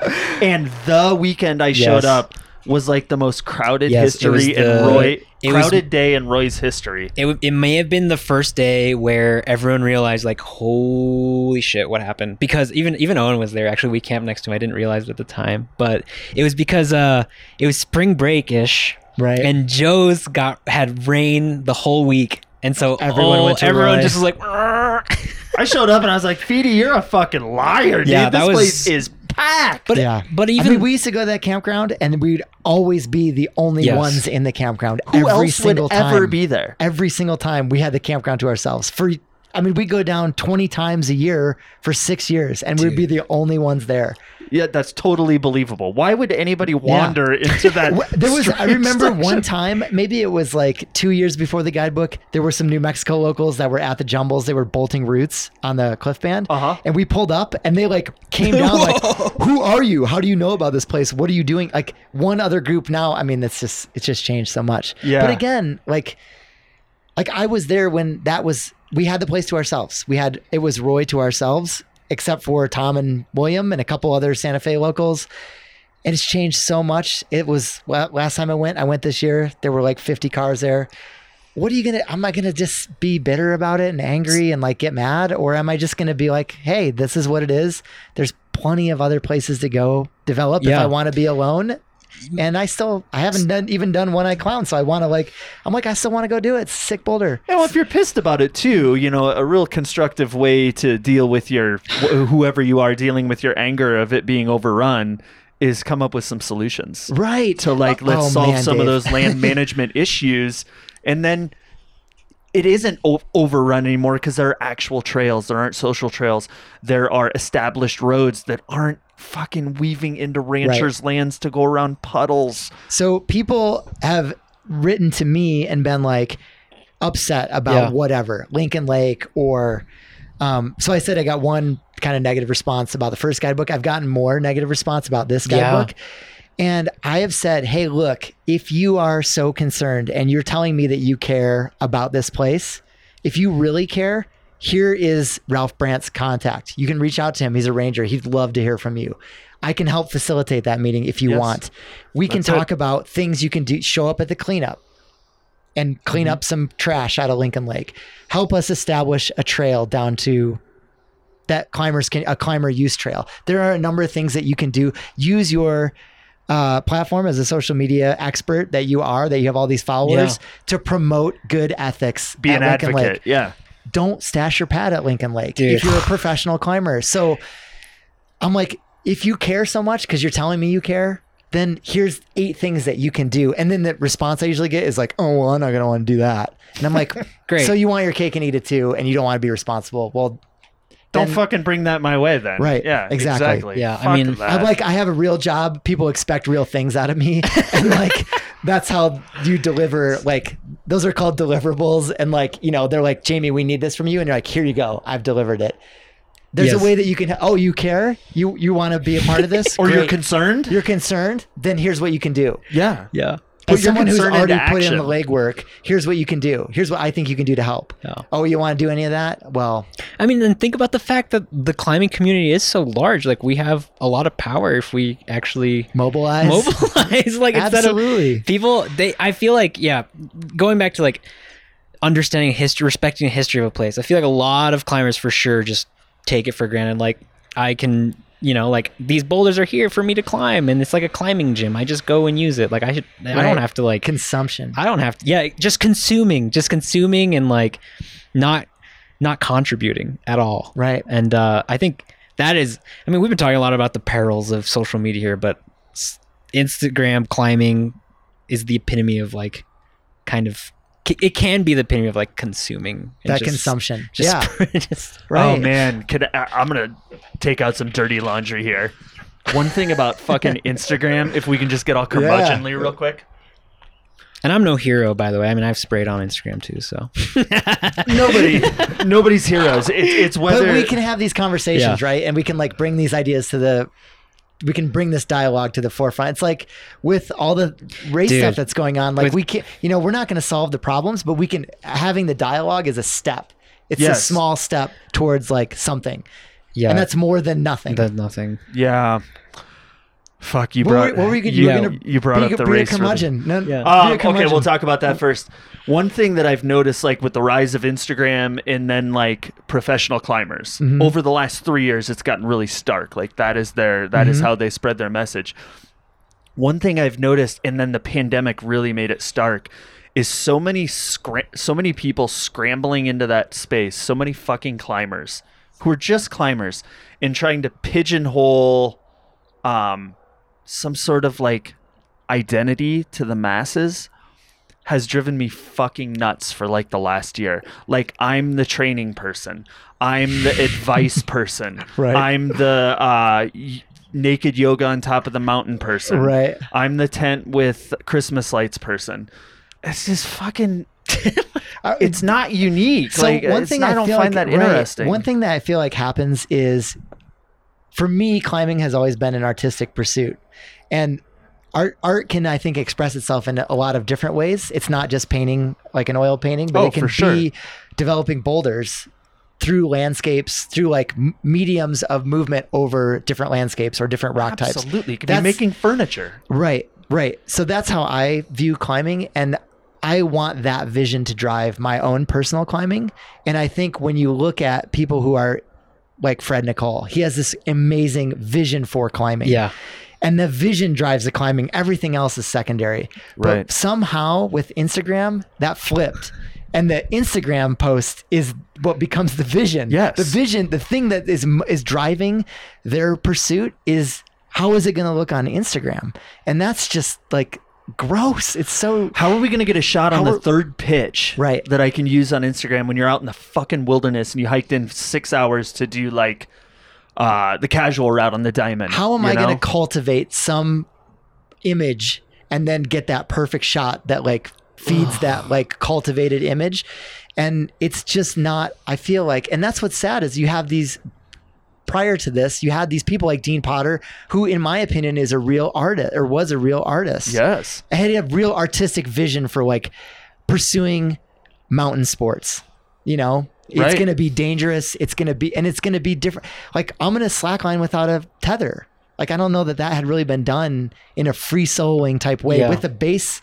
I mean, that's something that I'm not interested at all, but I appreciate. Yeah, someone's but out I there. appreciate his radical thinking and the fact that he is like has this vision that he's pursuing. It's like he seems like he's pursuing a vision, not just like what can I do? He didn't to post? cultivate an image. He cultivated a muse. Right. And you can say that muse was his destruction as well. Absolutely. But he never fucking wavered Right. from listening to the music that the muse whispered into his ear. Right. Or Till the bitter end. Totally. 100%. And I'm not celebrating somebody dying base jumping and doing the radical shit he was doing. I don't celebrate that.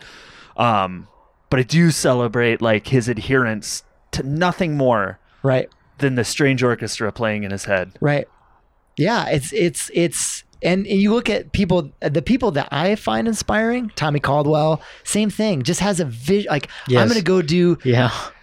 all these amazing free routes on El Cap, and I'm going to do the hardest free route. And I don't care if it takes me 7 years to do the route. I'm Holy going to fuck. like that is a vision. What's driving that is a vision. Yes. It's an artistic vision. Quixotic too, which And- makes it more fascinating. Right. He's like, from afar, you're like, dude, you are fucking jousting at a windmill right now. Right. What are you doing? Right.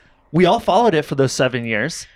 Real Rock was there for all of those 7 years. Right. And it It's was like you've done 8 routes on El Cap, free routes. What does it matter that you do this other one? And it was like, but it matters more than anything to me. Yeah. And that is like, so refreshing. right. Nothing That to do with the social media image at all. One of the people, probably the person who has more impact on my own personal climbing than anyone is Todd Skinner.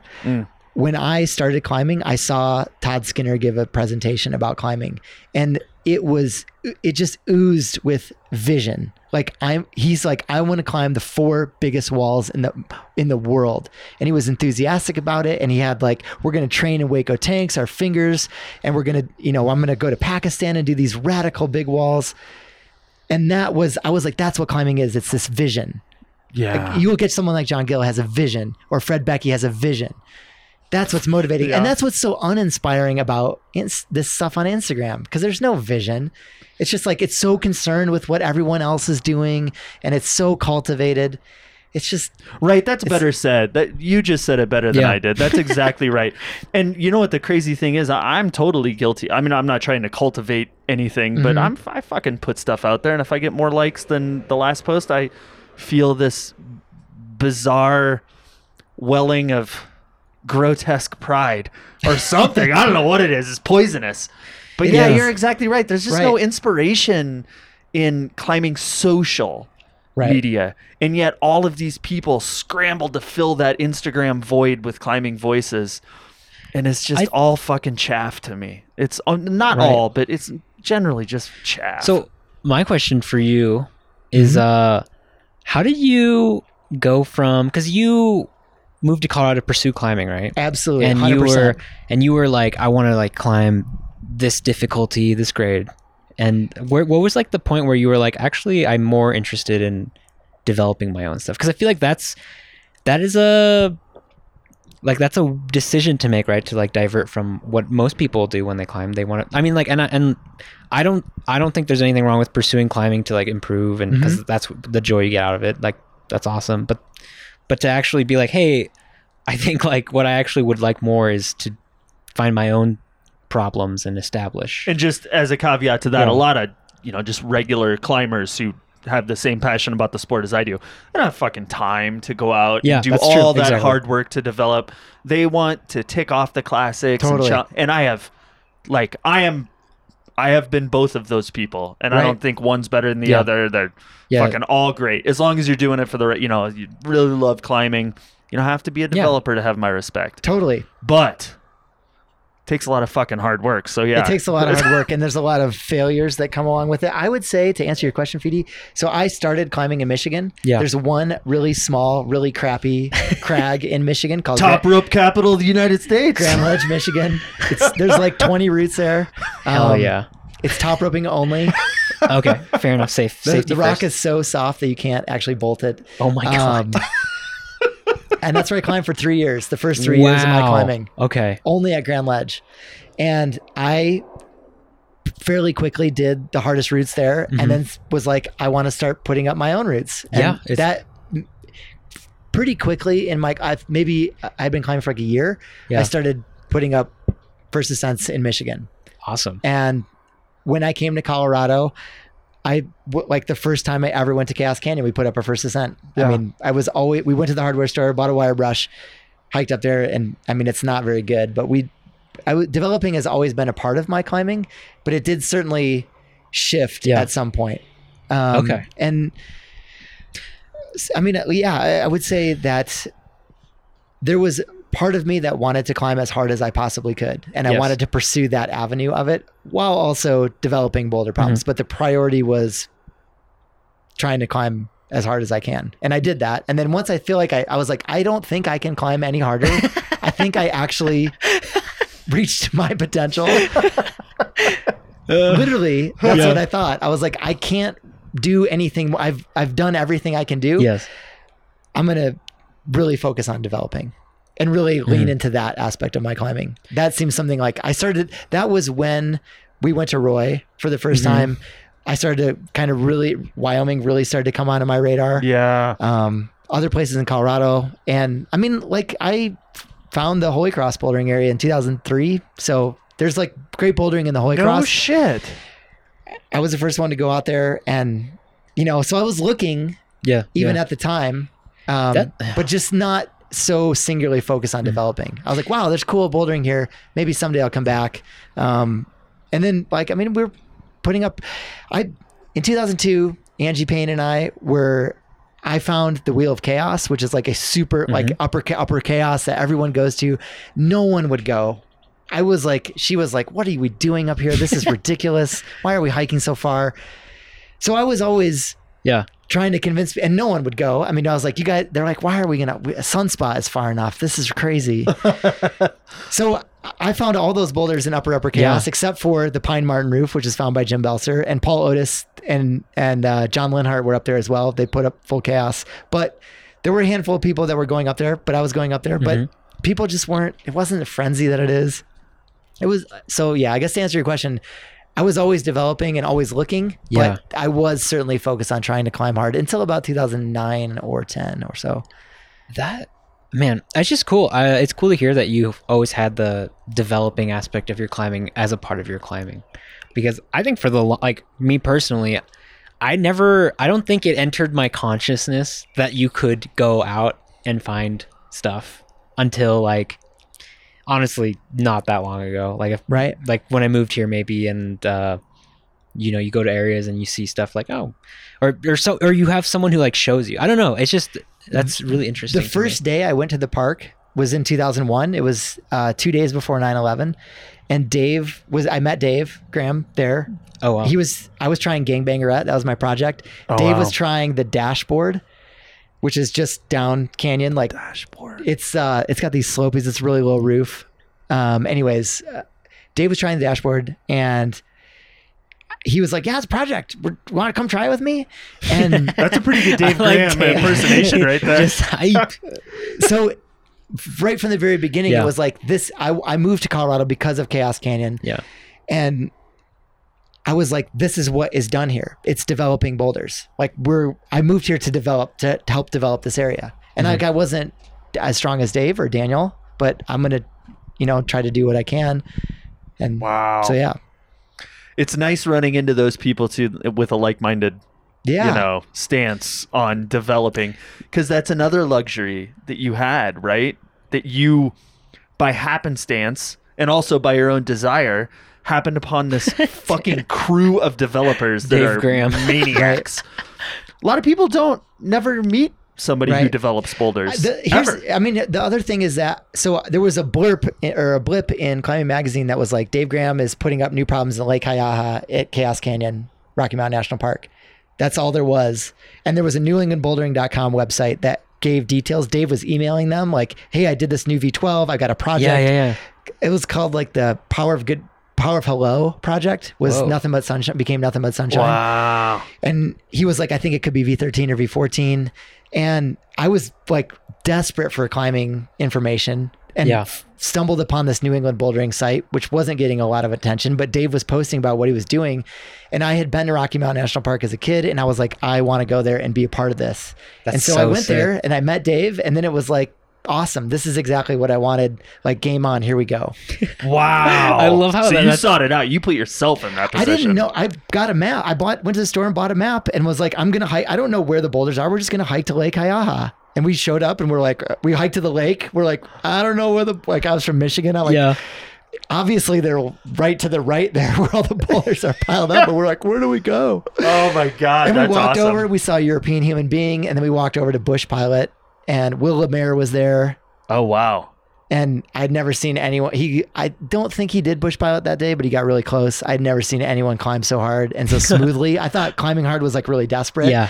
And he just like walked it, and then he just like stepped off, and I was like, wait a second. What happened? I thought it was supposed to be a struggle, and he just made it look really, really easy. That And- must have been mind blowing. yeah, mind blowing. And I'd never, here's a V11, and not only is it V11, it was amazing boulder problem. You Yeah. know, I'd never seen a boulder problem that was big before. Yeah. And, How and strong were involved. you at that time? I mean, my project was gangbang, Yeah. and I did it. So like 3 days, I climbed V8. Wow. And that was 2001. I came back the next year and did Bush Pilot. I mean, V8's a little bit more of a big deal in 2001 than it is Yeah. today. Let's just get that out of the way. I feel like maybe doing Bush Pilot in 2002 was like, oh, okay, Yeah, that's.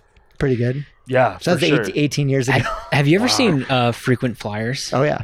Dude, there's that scene. So it's a climbing film with Obi and Boone as the duo, which is really interesting. But there's this scene where they're in Europe and they were projecting some hard thing, and Obi's just falling on it. Like neither of them can do it. And then some European guy comes and like is just like cruising it. And- Campusing. yeah, Yeah, like Garth yeah, Miller. he They're just, in Australia. oh, okay, there's Yeah. Australia. Okay, well, either way, I just like there's a Oh, shot yeah, of yeah, Boone yeah. and Obi both just like What is that? fuck. Yeah. like what? Yeah, that actually, it's funny you bring that up because that reminds me of like we got to tour James Litz around Rocky Mountain National Oh, Park hell in yeah. Oh my 2003. God. And Whoa. he was like, yeah, I've climbed like V10, V11. And it turns out that these things were way undergraded. Yes, yeah. And the things that I saw him do, I've never seen another climber repeat them. I mean, it's like unbelievable feats of physical strength. And he just did it was like, well, this is clearly not hard for you, any of this. Yeah. It was pretty amazing. But that's like a kind of a really awesome memory from early Rocky Mountain National Yes. Park. Let's talk about Litz for a second. What was his vision? He wanted climbing to be really painful. Like he was the holds? what gets me excited is when it's really painful. And my I want to God. grab on the worst, smallest possible hold I can grab. And I want it to hurt bad. Oh my God. Jesus. So, but regardless, the reason I say it like that is it's a vision. Yeah. He had a really different idea. Like, do you ever hear anyone say No. anything like that? No. I always heard that Fred Nicole had like really high pain tolerance. Or Yeah, I'm sure. He's done some really painful, or like Amandla and Monkey Wedding are both notoriously Right. And sharp he's and- huge. He's a big dude, you know? He's a big dude. Yeah, Litz is unbelievable. I saw him take a small campus rung with 3 fingers, open hand it, and just statically curl it into a crimp. Just like this, and then just fist crimp it, and then just do a 1-arm pull up. I've never seen anyone be able to. Maybe there's someone out there that can do that, but in 2003, that was mind blowing. No, yeah, Well, it's that's just I asked because this isn't the first time any of us have heard this shit about James Litz before. He's such a mythical character Yeah, we climb with him all summer. in like this century's climbing story. Totally. And he's just, he does something, and 2 years later, it kind of surfaces to the media. It's like, that's a Litz project. Yeah. Graded up by 2 grades. And then he just disappeared and Yep. living with his kids and wife. We were kind of like, I don't think he knew how good he was. He just heard that there were these V14s in Colorado, Yeah. and he was like, I want to see what if I can do one of them. And then it was like, I remember the first day we took him up there, I was there with Caps, and because Caps knew James from the South, and they had climbed together in the South. And Brian was like, this guy, I've never seen this before. He's like, I've never seen anyone do this. He's like, it is unreal. He's going to destroy this place. Because I saw Dave climb on these problems, and it's not the same. wow. And he did. He proceeded to just do everything. And yeah, it was absolutely crazy. And we were kind of like, dude, you're like at a world-class standard. We had to be like, you have to see this, right? Like, you just did everything. And he was like, okay, I think I get it. And then he was like, I think he thought he was going to pursue professional climbing, and he went to Switzerland. He did Dream Time, really fast, That's insane. really amazing ascent at the crazy. time. Yeah. And then I think he was just like, I don't think I want to be involved in which is crazy because climbing is so gross now it's crazy. And he was like, it's too much. I'm just going to go get a job and just be a person. And that's so James, like, That's so he's just like a unique. real person. And he was just like, you know what? I get that I have this ability and I like climbing, but I don't want the spotlight. I don't want it. Yeah. I don't want it to be my life. I want to just, get married, have a kid.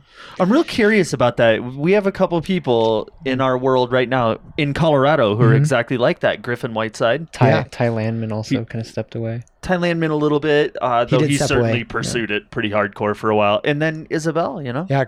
I mean, Griffin, ridiculous. Unbelievable. I mean, he's one of the strongest boulders in the America. world. In the world. In the world. He And he's really just is. he's just an accountant at Kilter. Right.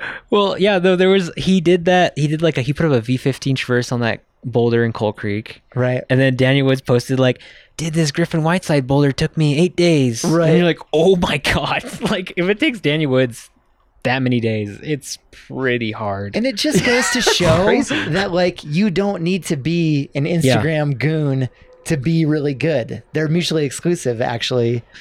Griffin is phenomenally talented. I'm sure he will go on to do more incredibly hard boulder problems and first ascents. And he doesn't have any social media presence. He has a 27 Cracks account. Yeah. No sponsors. No real refuses all sponsorship. Yeah. And he's a nice guy. Most importantly, he's a really genuine, nice person to be around. And it just shows that you don't there's people that are not as good as him that are jerks to be around. Yeah. And it's you can be really strong, and it doesn't mean that you have to be, he's just a wonderful person. As far as I can tell, every interaction I've had been with totally pleasant. I reached out to him for the guidebook. He would give me the accountant's list of on this day, here's the boulder problem I did. Here's the starting holds. I thought it could be this grade or this grade, super detailed of every single first ascent he did. Amazing. That's awesome. Wow. Super helpful. Incredibly. I'd love to Griffin's- dig he's into great. James Litz's and Griffin's and Isabel's minds just see what causes them to shun all of that social media, which does give you, like a dopamine hit. Totally. If you do it right. I'm fucking does it to me sometimes. But it's so curious how they have this mental shield to block the urge to share like their Right. victories. Right. That's so fucking amazing. I think they're probably aware of everything and they just don't want to be a part of it. Yeah. They Yeah, think it's for sure. whatever we think it's gross, they think it's gross too. And they're like, I'm just not going to participate in this because I don't have to. Yeah. And Griffin's like, I'll get a job and I can go climbing all the time. And I mean, he's a responsible person, it seems like. So that's great. Yeah. I mean, getting a job for like the best hold shaper in the world is a pretty good way to get out and climb when And it you want seems to. like they give him time to travel and climb. Which Oh, is, totally, totally. But They fucking created love that, him. Right. He created that for himself. So it's Yeah. not like other people can't create things for themselves. Yeah, as totally. Well. He's an accountant, man. Right. You Right. could do it. I mean, I work at a huge corporation Yeah. and I only work 4 days a week. So, I have time to climb, get out. You get out as much as you used to? No. Not even close. I'm tired from work. It's Yeah. exhausting, but I certainly haven't stopped looking for boulders or going on trips. I mean, I've been pursuing that pretty consistently, Yeah. I used to see you out a bit more. I think the last time I saw you out was Moulin Rouge last Totally. fall. Yeah, totally. Where we had a conversation about something we should talk about right now. What do you got? Do you remember the hour-long conversation me and you and Amy, right? Yep. Had about sponsorship and how maybe a way, because we all know that climbing is white, privileged, and in most cases vaguely well off, Absolutely. right? Certainly not me, but I have it better than most though.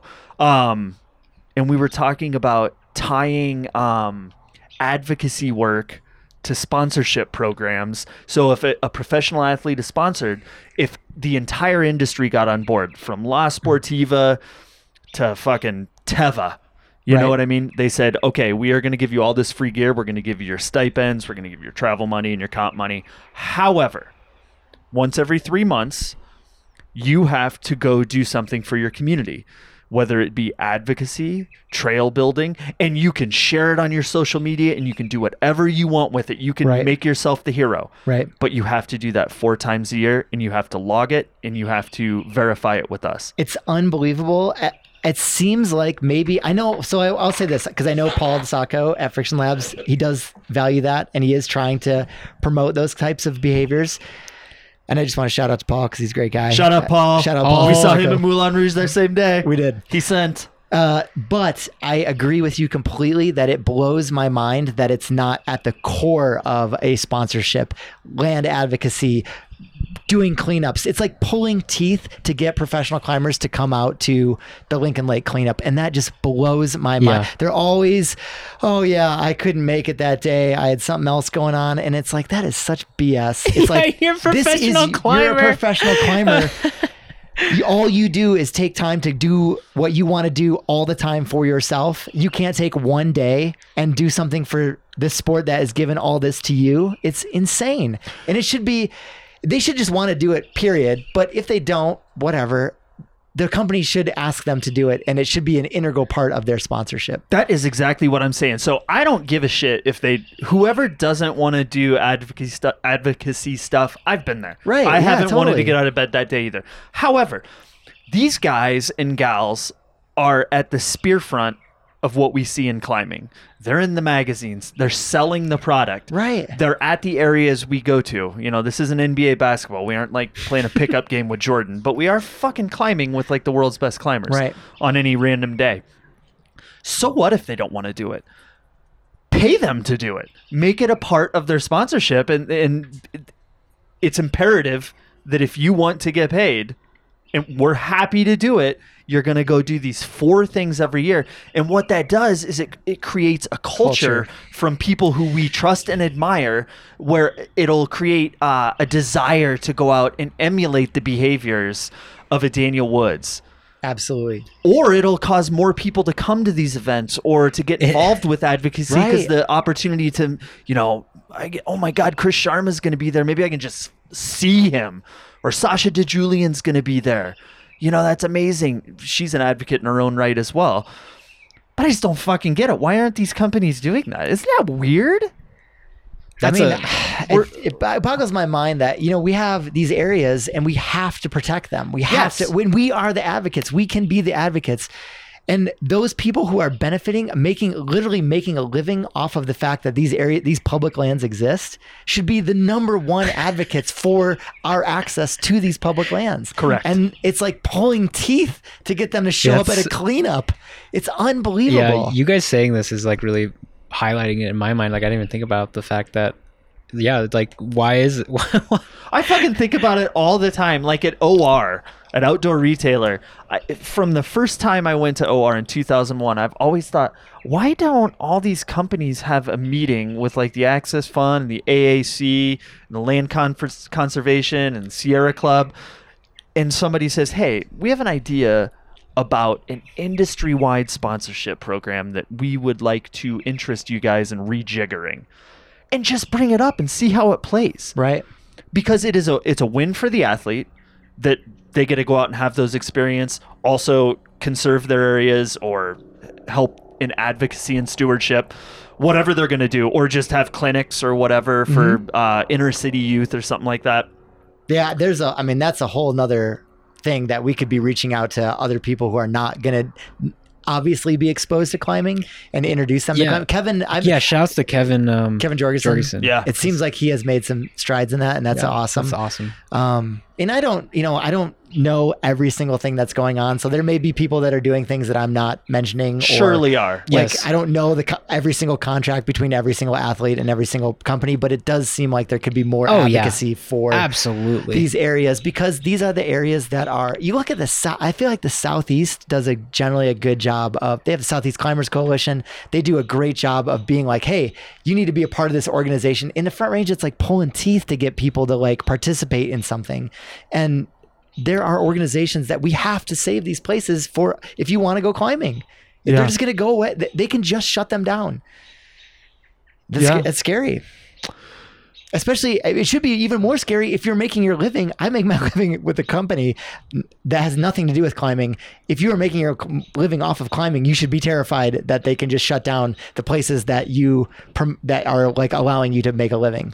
I agree. And just, seeing there would be an army of professional climbers figuring out how they want to spend their for advocacy weekends or days.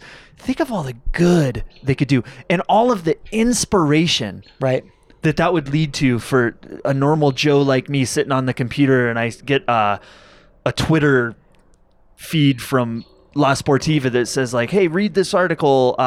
Tommy Caldwell does plenny. Yeah, he does. Tommy, keep up the good work and maybe take a rest every now and again. Tommy, you're the man.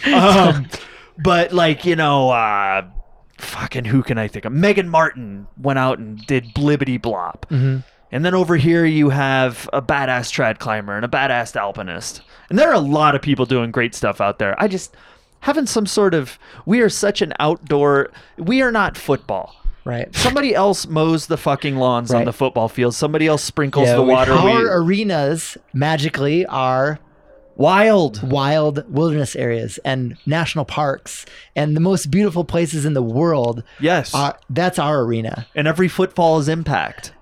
Right. So if we can help mitigate that impact and just like create a culture of conservation and stewardship and advocacy for the arena of our passion. Right. Just the outdoors. And yeah, I get it. I have a full-time job. It's not always easy to make time for this stuff. It's hard, but yeah, show up one day at a cleanup. And like you said, these athletes should absolutely be there advocating. It's not hard if you post 10 times about 10 boulder problems or routes that you climbed to take one and be like, hey, I went to a cleanup, or hey, I helped meet with a ranger, or we did some trail building. It's not hard. Yeah, take one. Fucking spray about it, dude. Right. Spend a week promoting yourself. Shockingly, because that is good self-promotion. Right. Shockingly, people might actually think that looks pretty cool. Fucking super cool. Like, I can wait till tomorrow to see the next fucking another V15 that you did or whatever. Right. It's all good. We'll appreciate that too. Or the next hangboard workout you did. Oh, fuck, man. Or the next cabinet you've traversed across during the pandemic. Right. I'm fucking sick of it, man. Sprinkle in a little bit of advocacy in there. It should be For all fundamental. of us, though. Right. You know, every single one of us. But the professional athletes are the people who, especially entry level and young climbers, are people who are getting into the sport. That's our Mount Rushmore, man. Right. That's who people look to. Totally. All right, I'm glad we all agree on that. now, who do we talk to? I'm just Make silent. this happen. I'm just silently sitting here and thinking about like, holy shit, I have done a terrible job of being a climbing advocate / good climber. But like, it's That's okay. not Like true. you're psyched. Like people are psyched. They're just like, they're discovering it for the first time themselves. They're like going out. They don't even having the thought that like someone was here before me and found this area. And Yeah. they're going through that process too. So they have to learn. Yeah. But like having these conversations, getting that dialogue out there presents that as like trying to elevate the That's exactly right. the dialogue of like, hey, as climbers, we need to start stepping. We're not living in this world anymore. We're weirdos under like sleeping in a cave under a rock and no one cares. And we're just doing our own weird thing. We're part of a big community of outdoor recreationalists that need to have a voice. We're a part of a $650 billion industry. Right. You know what I mean? And and just to caveat all of that, if you don't do that stuff, any advocacy, that has no bearing on your usefulness or Totally. value as a person. You're Totally. we're all busy. I'm just saying. A few Something more to think about. Yeah, a few more pros out there Yeah. maybe could create a healthier culture. I would also like to see. So, I work for a corporation, a big corporation, top 500 corporation in America, and we do, and I did this in school as well, where we did corporate social responsibility advocacy things. And so the company is always looking for ways to do corporate social responsibility. I don't know if you're into business, you would know that that's a big part of owning a business. I would love to see, where are the gyms really stepping up to do corporate know. social responsibility, to advocate for. You are creating all these climbers who know nothing about climbing and are going out and acting like idiots out in these wilderness areas. And you need to take it on as a corporate social responsibility activity. It's huge. To educate people. Yeah, This is this is Dave's. I have stood on this soapbox He loves many, many, many fucking times. However, I do believe that the lion's share of gym owners are like, and the CWA and all of these oversight entities are like really trying to wrap their heads around building a gym to crag etiquette. There are no such thing as mentors in climbing anymore. That's Right. another thing that has died since in our time Right. of climbing. Totally. When I came up, there were mentors everywhere. You just went with somebody. You needed to talk to somebody to You be like, I fucking- don't know what I'm doing. Can you please show me how to place a nut in this crack? Yes, there was no YouTube. Right. You either got Freedom of the Hills, you learned it on Right, your own, totally. or you fucking found a mentor. Right. That was it. Yeah. I think it seems to me in the zeitgeist kind of blowing around out there, the gyms are invested in figuring it out, and it seems like a complicated issue. How do Right. you force your etiquette onto in fucking the United States of America? Freedom. Bring in Daniel Woods as a sponsorship program to advocate for, hey guys, I'm Daniel Woods. I'm the strongest climber in the world. Let me tell you about how the way to do proper climbing. You're going to stay on the trail. Have him go in the gym and give a slideshow It's true. and talk about it. That or would have an something. I impact. mean, It would 100% have an people impact. would show up because it's Daniel or whoever, and they would listen to him. Yeah. So I think there are opportunities. I don't, maybe it's not going to be perfect, but Doing nothing doesn't help. I always thought if the gyms could build a united front. Right. So there's no. I'm gonna talk about a plan that would never work. But let's say in a perfect world this would work. But if the gyms created this united front where you could not escape what I'm about ready to explain, because if you go to gym A, got to do it there. Mm-hmm. If you go across town to gym B, I'm sorry, it's all gyms in America do this now. When you are a new climber and it's your first time buying a pass, or not buying a pass, buying a membership, you have to sit down for a 15-minute presentation and it can be Daniel Woods in a fucking video, Right. or whoever their most well-spoken advocate is, whoever it is out there, Tommy Caldwell, who knows, whoever it is. And you have to sit there, and whether you pay attention or not, I don't fucking care. But you have to watch this 15-minute Jim TeCrag outdoor etiquette seminar. Right. But the hitch would be is that if you hate that and you don't want to do that, then baby, you ain't going to the gyms. You're not fucking, because every gym in America has that. Like, that's a solution. It's It's a pain in the ass, right. and it's fucking like Stalinist, but I mean, Dave, so I have a kind of a burgeoning interest in just American archaeology. And so I've been spending time looking at, like, I've spent quite a bit of time in what was the former Bears Ears National Monument, just exploring what we have as a cultural history in the United States, because it's unbelievable. My opinion, it's fascinating. So I've been going out to these areas that, I've never visited before, and I had to sit down and watch a video. Someone's like, hey, you are going into a really sensitive area. Yeah. You need to come in. You need to fill out these permits. You need to agree to all these things, and you need to sit down and watch a video.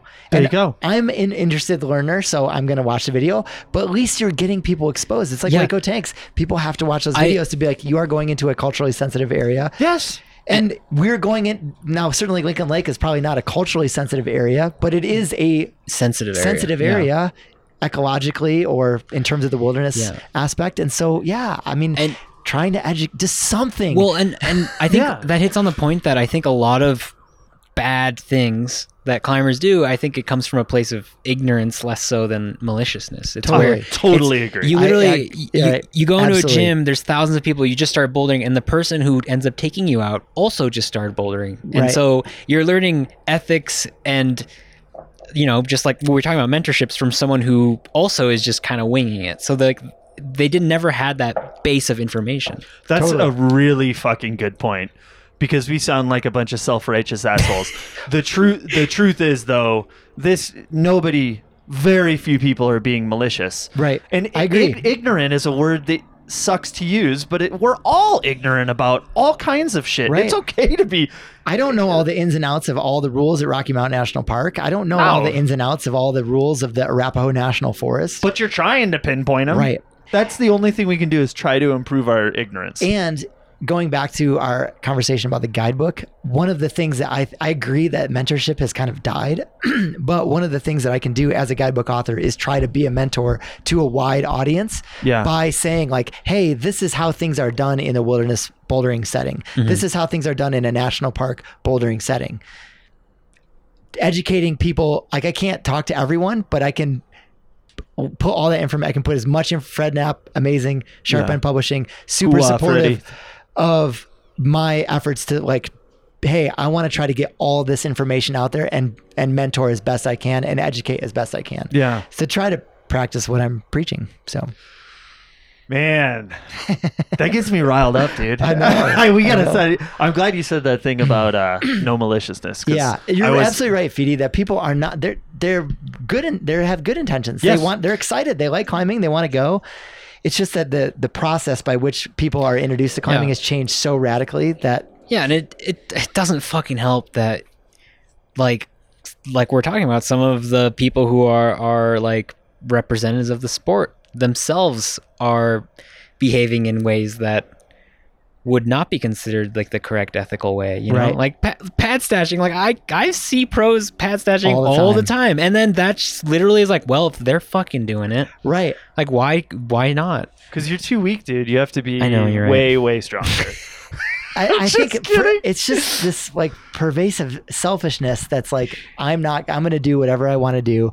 And like you say, a lot of these people, I think they know that they're known, but it's like you walk by whoever and you're like, I know exactly who that is. I know everything they did. I know what they ate for dinner last night because I saw it on their Instagram story.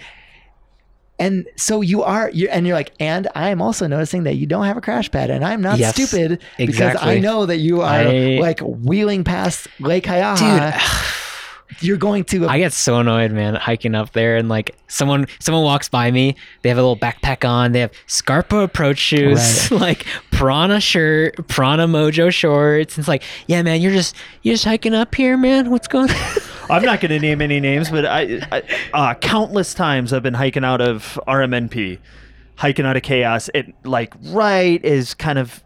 It's the gloaming, right? Still a little bit of sunlight. You're going to hit the end of the trailhead right when it's dark. That's how we always timed it. I saw so many fucking pro climbers. So many people that we all know who've been on the cover of magazines hiking up with a backpack and 2 lanterns. Right. And I'm just like... And I will say this. Let me be the first to say that I stashed pads in Rocky Mountain National Park for a long time because it was different. Things were fine. There were 10 people that were going there. The Rangers didn't really know what was going on. And the way I perceive what's going on has changed. My views have changed on this stuff. It's evolved. It's evolved over time. The times have changed. The times have changed. Absolutely. And like, I think it's important to be like, someone could be like, oh, I saw Jamie hike up there in 2008 without a pad. Absolutely. You did see me there. And I was stashing my pad. I'm not going to pretend like I wasn't. But I will say that like my view on this stuff is like ever changing. Well, you know, and I think what else can we do? Like I'm just learning. We're all learning.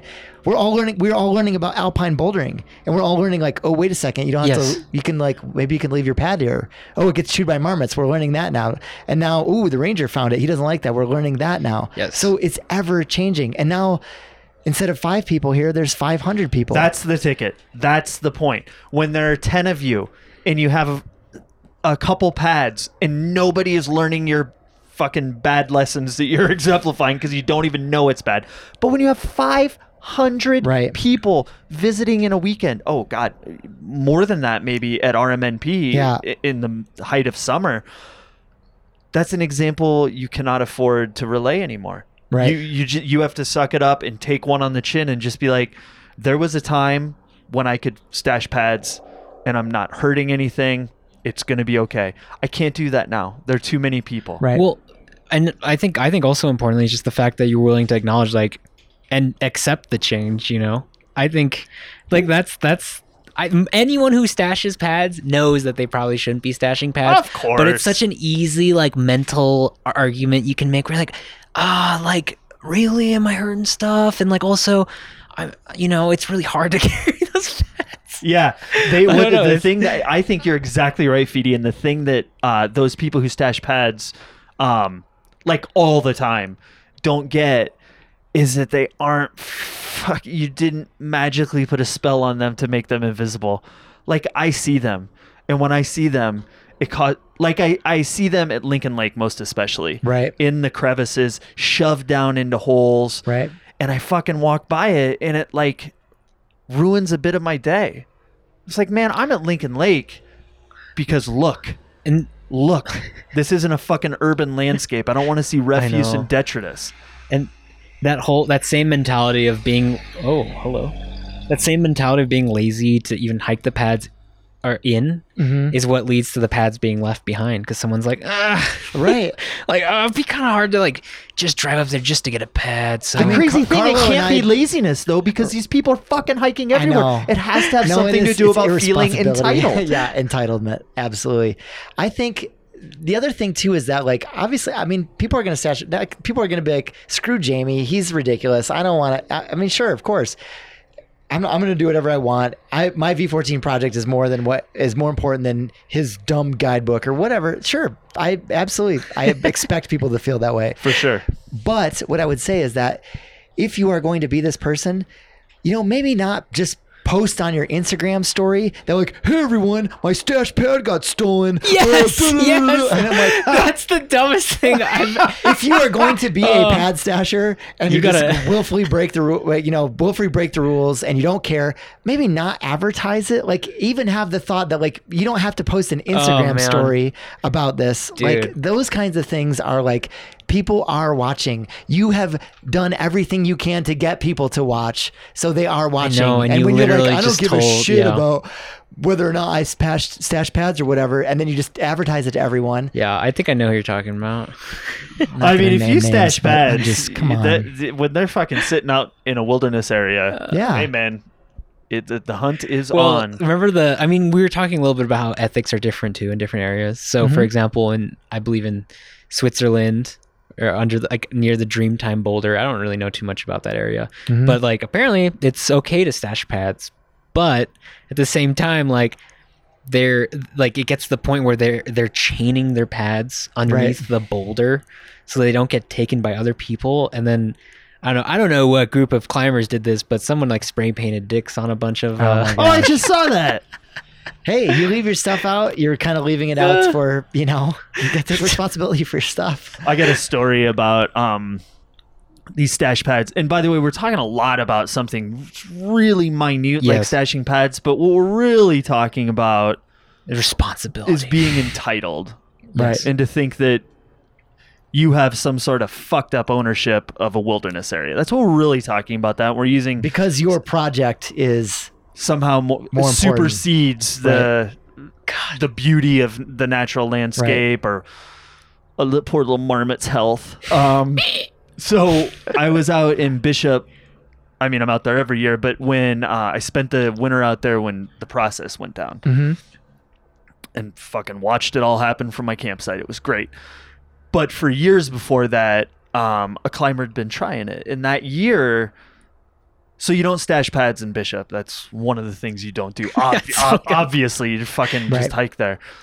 Underneath the process, so Grandma Peabody, or is it Grandpa? It's Grandma, I think. I don't fucking know. Grandpa Peabody. It's one of our grandparents. There was a stack taller than me, probably like 12 pads, and 2 ladders, and a stick brush that the climbers would leave under the pad or under the rock every single night, stacked high. Right. And so they don't climb during the daylight hours on the process. So those fucking pads and ladders and bullshit, it's the first thing you see Right. How from the far road. is it off the road? Like 100 yards? 10 minutes. Yeah, less than 100 yards, I bet. It's like but it's right the first there. thing you see when you drive to the Right. Happies is the the big process Right. face. Totally. And I The think buttermilks, you said, Happies. Yeah. Oh, yeah, the buttermilks. Right. And I think some of his pads got stolen. Yeah, it doesn't And surprise there was me. a big like hubbub about fucking where are my pads going. I was just like, dude, like I really like this guy, but I was also like, what the fuck are you thinking? Right. You're camping there. Like, so does that mean I can leave my 6 pads underneath fucking Pope's Prow? Right. A little V6, or I can leave my pads under Flyboy because it's scary Right. and I don't want to have to hike up to that area, or I can leave mine in the pollen grains. Are you kidding me? I totally agree, Dave. And here's the thing. Here's another thing I think is like lost is you're like, I like this person. They're a great person. Yeah, But super they're not like her. perfect. No. They did something I don't like, but I like them. They're a nice person. That's a totally normal human response to another person. Like, this person is generally great. They did something I don't like, but that's okay. That's fine. And I feel like in our cancel culture, in our Instagram culture, there are these instances where it's like if you don't like, someone did something I don't like, and then it's like you hate them and they're going to be canceled and they're done. And I'm Right. like, someone can do something where I'm like, I didn't like that they did that. I didn't like how they used that screwdriver on that hold. I didn't like that they stashed that pad, but it doesn't mean I hate you and I'm not going to be your friend or I'm not going to talk to you. It's just, you just did something I didn't Yeah. like. And that's okay. Like, I feel like that's lost. Like somehow if I'm critical of if I'm like, yeah, I think it starts a little bit lower. If I write that comment, then somehow I'm like sheriff, and I'm the devil, and they won't even look at me anymore. And it's like, are we really not able to have a conversation and understand that, like, everything you do? Like, I know I'm an opinionated person. I'm certain that everything that I do, people don't like, but that's okay. You know, I'm like, well, I feel like I'm well intended and I want to like people and want things to be nice. So it's like, it's okay. I don't know. I think people are complicated. Everyone's been in that position too, where you see someone doing something that you hold to be, wrong, and then you kind of just you don't say anything because you're like, this is like a really good friend of mine, and like I'm worried about damaging, right? and that's kind of. Are you trying to tell me something, dude? And Dave, I'm just trying to tell you that I'm sick of your shit. No, I mean, even literally last night, I was talking with someone and I was talking about how annoying it is that people are like getting passed on the trail by people who are clearly stashing pads up there. And he's like, I have a pad stashed up there. And I was like, well, yeah, okay, well. I fucking brought that up knowing that Jamie had stash pads up there. I know that. Almost everybody. And you bring up a really good point. Like the guy I'm talking about, like I truly respect this person. Totally. And they are nothing but a good person. Absolutely. But it's just like, we need to reflect on our decisions a little bit. It's okay to have someone give you like feedback. I mean, ultimately it's like, it should be okay to be in a world where you're like, hey, and that was part of the mentorship as well, where you got feedback like, hey boy, don't step off on the plant there off the trail. And you're like, oh, I didn't know. I've never climbed here before. They're like, yeah, that's how we do it. That's the role of the mentor, to kind of impart those kinds of things. We don't have that anymore. And so I feel like these kids are like, a lot of times it's like, they're just so immune or so like shattered if it's just feedback. It's like, it's not. Well, it also comes like, so we're talking about mentors. They're gone. What does replace mentors? Social media, learning online, blah, blah, blah. What happens when you get a giant group of people who are pissed off? They become a mob. So all the feedback that people get is like fucking mob mentality. Right. So and that's where that's where cancel culture comes from. And while we were talking about that, I was reflecting on the first person to be canceled in climbing. And do y'all think it was Ivan Green? Oh man.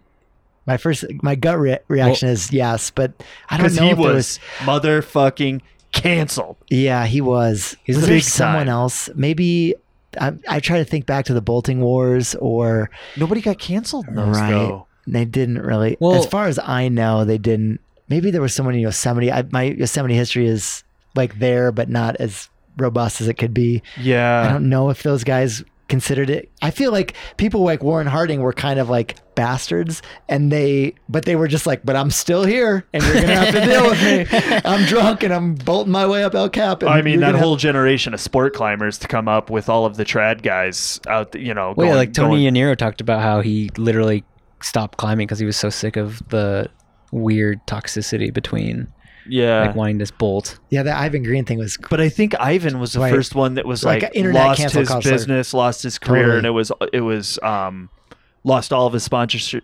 Man, I mean, whether he deserves it or not. He was chipping, right? He chipped the fuck out of a boulder. The story that I understand is that basically he was chipping. They had confronted him about chipping. They said, hey, Ivan, you got to stop. This is not okay. And he wouldn't stop. And so they basically snuck out in the woods. In the bushes with a camcorder and caught him in the act of like manufacturing a pocket. And then after he left, they went up and like, here's the pocket that he like clearly just cleared. And then they didn't talk to him and they posted it on Dead Point. Yeah. And they just dropped it. And when Dead Point was like a huge video platform at the time. And he was just bashing away. And like, it's interesting because, cleaning off rock to climb on is totally normal, number one. And there's a lot of gray area as to what's acceptable. Yes. Yeah. And it depends on the things that are acceptable in rifle, where people have just obliterated the crag. This is something that no one ever talks about, that people just like drill rifle. They just make holds. They break off holds. Rifle is weird. And for some reason, it's just like, fine. No one cares. I don't know why it's acceptable there. And maybe I just don't understand the rock well enough or something that those kind of ethics are acceptable. Maybe someone can educate me on that. But the things that are acceptable in rifle are unacceptable in Fontainebleau. Completely. Yes. Yeah. Right. And like, why is that? I think that's an interesting question to address. Well, yeah, I mean, look no further than local ethics, tent sleep too. God, yeah, there you go. That is that clash totally came to a head out there with just like it's okay to completely manufacture walls. No, it's not okay to do that at all. And And then the just- roots got filled in, right? I mean, Yeah, they filled in, what a mess. well, my Big mess. my partner Morgan was down there last summer, and she tried a root, and then came back the next or a couple weeks later, and she went up to her root that she was trying, and it was just gone because Wow. she didn't realize it was like a manufactured God. root, you know. And so it was just filled in. It was like there was like a red my bolt on gosh. it, and it was Yeah, completely red filled padlock, right? in. Yeah, so it's just like, oh, that is gone now. I have a story that may edify this a little bit, that I learned like the ethics thing. So I was in Korea, right? Mhm. And I basically went to Korea just to put up First Ascents, and that's what we did for 2 years, and it was fucking great. Awesome.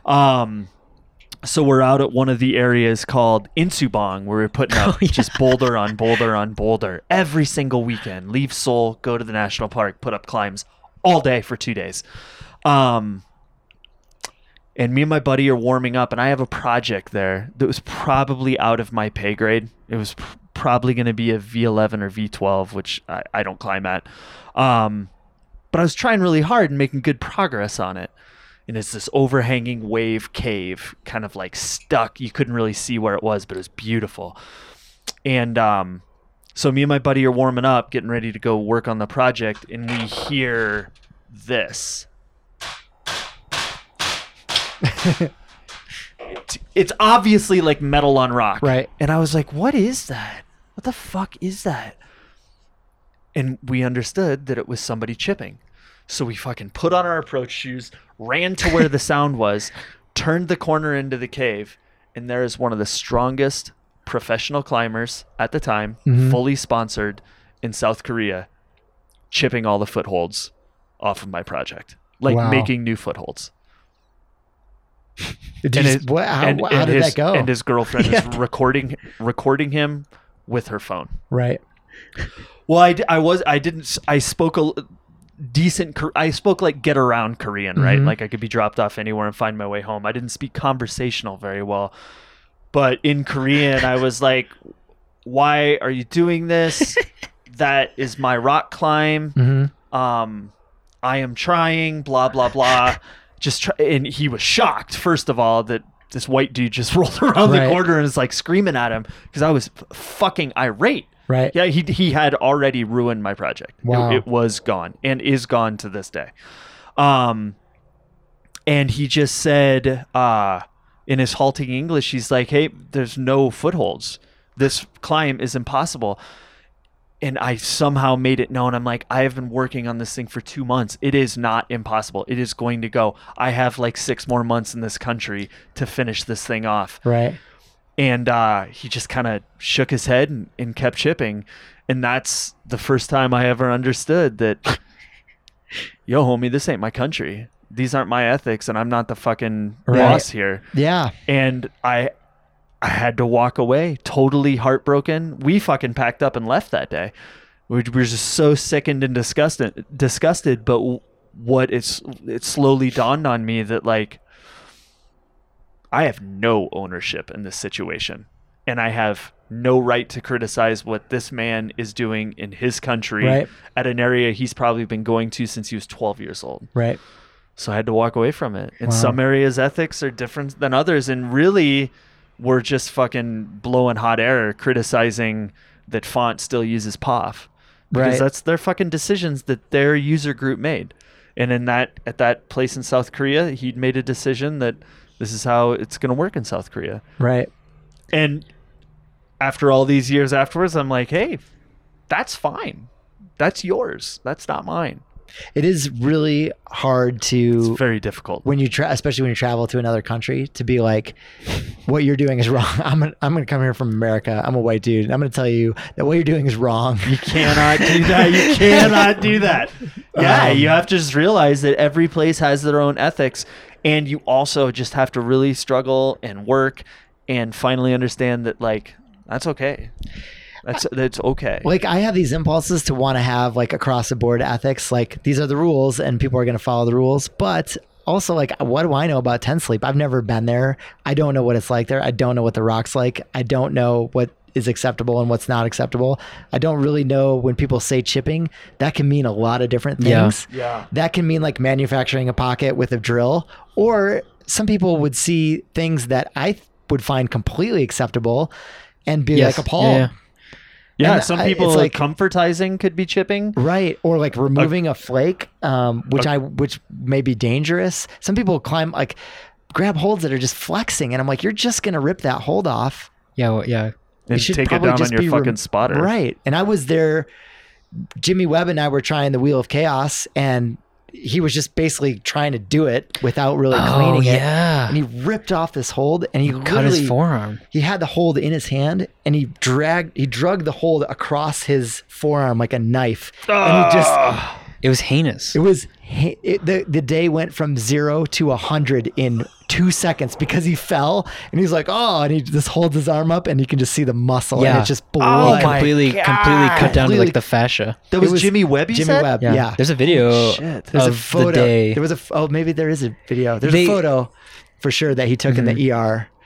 Because the video, he's like trying it, and then it cuts to black, and then he's like in the ER. Oh wow! But they okay. don't. They Oh, don't right, show. They don't right. show like the. Was his muscle was like Dude, sticking it was, out? His heinous. it was like, like the skin was like a mouth, and you could just see his like forearm muscle. And Dude, he just fell, and we're Yeah. like, oh, that sucks. He fell, and then he's like, Oh, and he like holds up this gore, just a gore fest of like blood dude, pouring it must out have of been his arm. heinous. It was really so crazy. disgusting. I almost killed Bobby Benzman in Arizona once with a flake that I took off at the Phoenix Dude. bouldering comp, and it was the size, a little bit under the size of this table.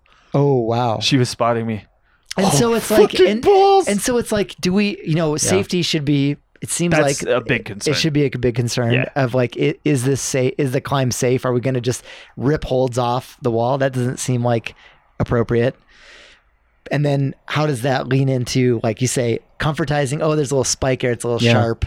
God, if No, that whole I mean- spike just wasn't there, we just, whittled it down. Yeah. It was like nice, comfy crimp, or like actually drilling a pocket.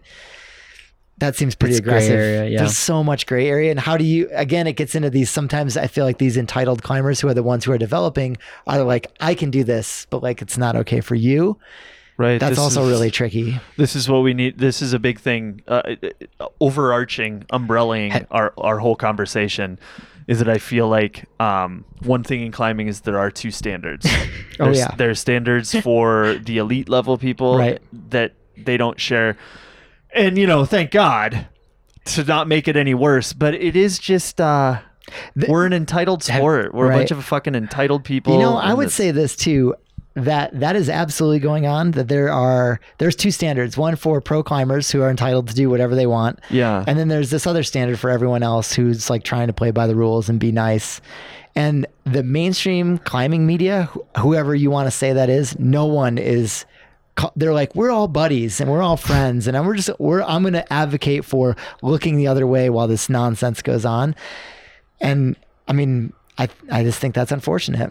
Here at Thundercling, buddy, we're fucking not going to cancel anybody. We're going to call it out. The funny thing is, all the people, I know the people who do this, met them, talked to them, Right. maybe had beers with them. I fucking love them. Right. I'm not telling anybody to like change your life or like Yeah. turn into a good person. They're Right. already good people. It's fucking disagreeing with how somebody Right. behaves every now and again in the outdoor landscape. It isn't like you're like indicting them as an evil person. You're just like, hey, dude, I fucking have plenty of shit I need to work on with myself in 100%. every facet of my life. Mm-hmm. You might have something that I've noticed that you could work on. Like maybe think about stop doing A, B, or C. Right. Jamie, And then we all play by the same rules. have you ever caught someone shipping? Okay, I gotta go pee. I'll In be right person? back. No, I have not. Colorado is seems like it might be somebody chipping is sounds really awkward. do not want to be in that position. It's Yeah. shocking. Well, I take that back because there was, yes, I have caught someone. I think they weren't chipping. Yeah. I thought they were chipping. And the reason I thought they were chipping is because the boulder problem had been climbed already. Yeah, And only really for that reason. Because I think once it's been climbed, it should be, it should just left, be alone. left alone. Yeah, And that's why it's important to clean a boulder problem properly. Clean it, Yeah. make it ready to go, and then climb it, and then we shouldn't be shouldn't taking keep breaking, metal yeah. tools to up a climb that's already been done. And I think I think now I would absolutely have confronted them. I did not confront them at the time. Yeah. And that's like a failure on my part, I think. It's like that. I mean, I know exactly where you were coming from by not confronting them, I guess is what I'm trying to say. It's really hard to do it in a way, and you know that they may not respond well. Yeah. And that's really, I mean, that's hard. And you're out there you're supposed to be having fun, right? Like Yes. everyone's like, ultimately what we're doing is just enjoying ourselves. Yeah, exactly. So to get into some kind of ethical debate, It is funny about climbing, right? It's like the rules we make for climbing are so arbitrary. And like, I mean, talking of controversy, you know, a few months ago when Saeed, right. That was fascinating. Well, that was so About being interesting. called out for lying, basically, right? Basically lying. Yeah, he said he climbed Action Direct, and then the director was in that position where he's like, "Dude, I have to say something because you're putting me in a spot where like you're incorporating me in this lie, and I just Right. like do not believe this to be true." And so he like, yeah, I don't know. Yeah, I mean that the whole thing of people lying and the call out. There was I feel like a call out culture prior to the internet. Yeah, And it was people writing things in magazines, writing letters to editors of magazines. I don't know, Dave, you remember Louis Anderson and the Refiner's Fire controversy? Louis claimed that he did this is the same guy that did 10 sleep chipping. Louis Anderson. And I've met Louis once. He was great, super nice guy. I have nothing really bad to say about him, but he claimed that he did his 14B. Another climber in California, Randy Levitt, was like, BS. Like, this is nonsense. And it was all letters to the editor. Oh my this is God. like the first climbing call out. That's how it was done back in Totally. the day, man. And it is we're just talking about people like that, like Saeed Belhaj and that controversy about him. Yeah. Some people saying he's lying. You know, I think there have always been liars in climbing. Always. Yeah. That's never like people. Because I felt that some people had lied about some things in Colorado, and I was like, I think there's evidence to suggest that you're not doing what you're doing, and I think it's fine. We should be able to say that. I think that's okay. Fuck yeah. I mean, don't lie. And then other people are like, you can't say something because it's going to hurt their feelings. And I'm like, I'm sorry, but that gives the person, you're enabling someone to, you could say that about Donald Trump. Oh, just don't, you might hurt his feelings if you call him a liar. It's like, well, he's going to keep doing Well, that's it. a trick question because he doesn't have feelings. Dude, there was this legendary figure at Movement a few years ago. His name was George. I kind of forget his last name, but Which movement? he was at, I think he was at the Baker one, but he was also probably at Boulder. Okay. But this dude always came into the gym decked out, only La Sportiva, everything. La Sportiva, chalk back, shirt, pants, shoe, like approach shoes. And he'd always be like talking these tall tales of how he was like working these like hard double digit boulders on Lincoln Lake. He would post photos of himself like hanging on to like tattooed teardrops. But then you'd see him climbing in the gym and you're like, you can barely climb this V5 here. Like, I don't understand what's going so on. Disparate. It's so you're like, how can it be so different? Yeah. And like, certainly people have bad days. Certainly people, Yeah, for sure. But like, there have been some people where I was like, I can't logically believe that you did what you said you did, because I've seen you climb like 20 times and it's so different. And I set, for a long time. And when you set competitions, you see people who are really good and you see them have bad days. Mm-hmm. And you also know, like, I climbed with Daniel Woods for 10 years all the time, like 3 days a week. And then you set a comp for him and maybe he wins and you're like, yep, that was absolutely what I expected him to do. Or maybe he gets 20th or 30th and you're like, how did he not? Because I saw him yesterday do that V13 like in his tennis shoes, and then he can't do this V9. Like, what? How? Yeah. You see that, but you see all of that, and you see with all the competitors, and then you start to get a real deep grasp, I feel like, for watching people climb and what they can do and what they can't do and what a bad day looks like. And then you see someone else you're like, I've seen a lot of people climb and I've put holds on the wall for a lot of people. And like, I just think there's a disconnect. And this guy would always, he would walk around. He'd always be like, yeah, man, you want a pair of shoes, man? I can hook you up. I'm sponsored. Like he was like touting himself as sponsored. This guy literally gave Paul Robinson, tried to spray Paul Robinson out for beta underneath like a 45, like I think this happened at Evo Rock or Paul Robinson was struggling on a boulder and this guy was like, yeah, I did that the other day to Paul Robinson. It's like, come on, man. I love this guy. He's awesome. I think his name, dude, George, if you're out there. I wonder if he's doing a social experiment. Right. And then he disappeared. Like, fucking, he's gone. He's on to the next gym to build his legacy farther. Dude, it was like, who is this guy? George is a touchstone right now doing exactly what you're describing. I just think it's nice to touch on the fact that climbing has a culture of liars. Oh, sure. There have been liars. There will continue to be liars. I think it's a fascinating part of climbing. It is and I fascinating. wish we could kind of like explore the motivations and, what compels someone to do that. Oh, it's all ego. It's all ego. I don't think we need to explore. Really? You think? You don't think people have other things going on? So I don't have a lot of experience with this. I have known one person. Listen, I'm not going to say who it is. I'm not. Sure. There's no fucking way I'd say who it is because I really like this person. Tall tales. I've known a liar. Right. And I have too. Like confirmed liar. Someone that told me that they lied about something. Mine. I'm not going to go any farther than I've gone already because I don't want to. But it was all ego, and it wasn't trying to bolster a strong ego. It was for himself. I think trying to repair maybe a fragile ego in a sport that he hadn't built a legacy that he was yet proud of. Totally. So he thought the easiest way to do that, this is all conjecture. Right. I imagine he thought the easiest way to do that is like, God, I got really fucking close on that boulder. Maybe I'll just help. Like, I'm sure I could do it next go. My skin's trashed. I'm going to just say I did it. And then this person got called out. And there's one other thing I guarantee, that he regrets every fucking single thought about deciding to make that lie. Right. I guarantee it. Right. But there's no taking it back. And you got to just, you'll die by your guns unless you're one of those rare birds who's like, fuck, you caught me. Like, I don't know what I was doing. I'm so sorry. I just kept digging deeper. It was really hard to come out. I'm so weak. Yeah, I doubled down 6 different times. I'm sorry. I lied. I know someone who lied, and like I called them on it, and they were like, you got me. Wow. And you guys, I'm not going to name their name, but you would be blown away. You'd be like, that person, like it was someone who's a professional climber who you would never think.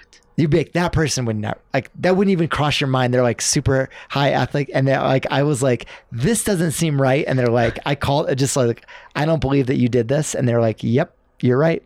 I didn't do it. Why would they admit it though? That's highly respectable. They were just cornered, and they were like, I was younger. I shouldn't, I love that. Yeah. I love that fucking story. Totally. And they were like, I respect that person more. Totally. I was like, awesome. They're it's like, not like all of us haven't lied fucking 80 times in our lives. We all do, and it's a fucking horrifying and shameful act, and it's like existentially painful to us. Yeah. Right. Every time it gets brought up. It's okay to fucking admit you did it. I think that's such a cool story, dude. It totally made me respect them a lot more. I was like, God, yeah. Because I was like, this doesn't seem right to me. And I was like, I don't care. I'm just going to say it to their face. And they were like, they totally just in that moment were like, yep, I did it. And I was like, wow, crazy. Whoa. Thanks. And I was like, it seemed weird. They're like, it seemed weird because it was weird. That is so fucking cool, man. What a stand-up person. Totally. The truth is that I've been sitting under a route or under a boulder and been like, this fucking goes going to be it. My skin's trash and I don't send it, maybe fall off the last move. And I'm like, it's a bit of a quick struggle to be like, maybe I'll just say I did it. How could the thought not cross your mind? It has crossed my mind every climber many times.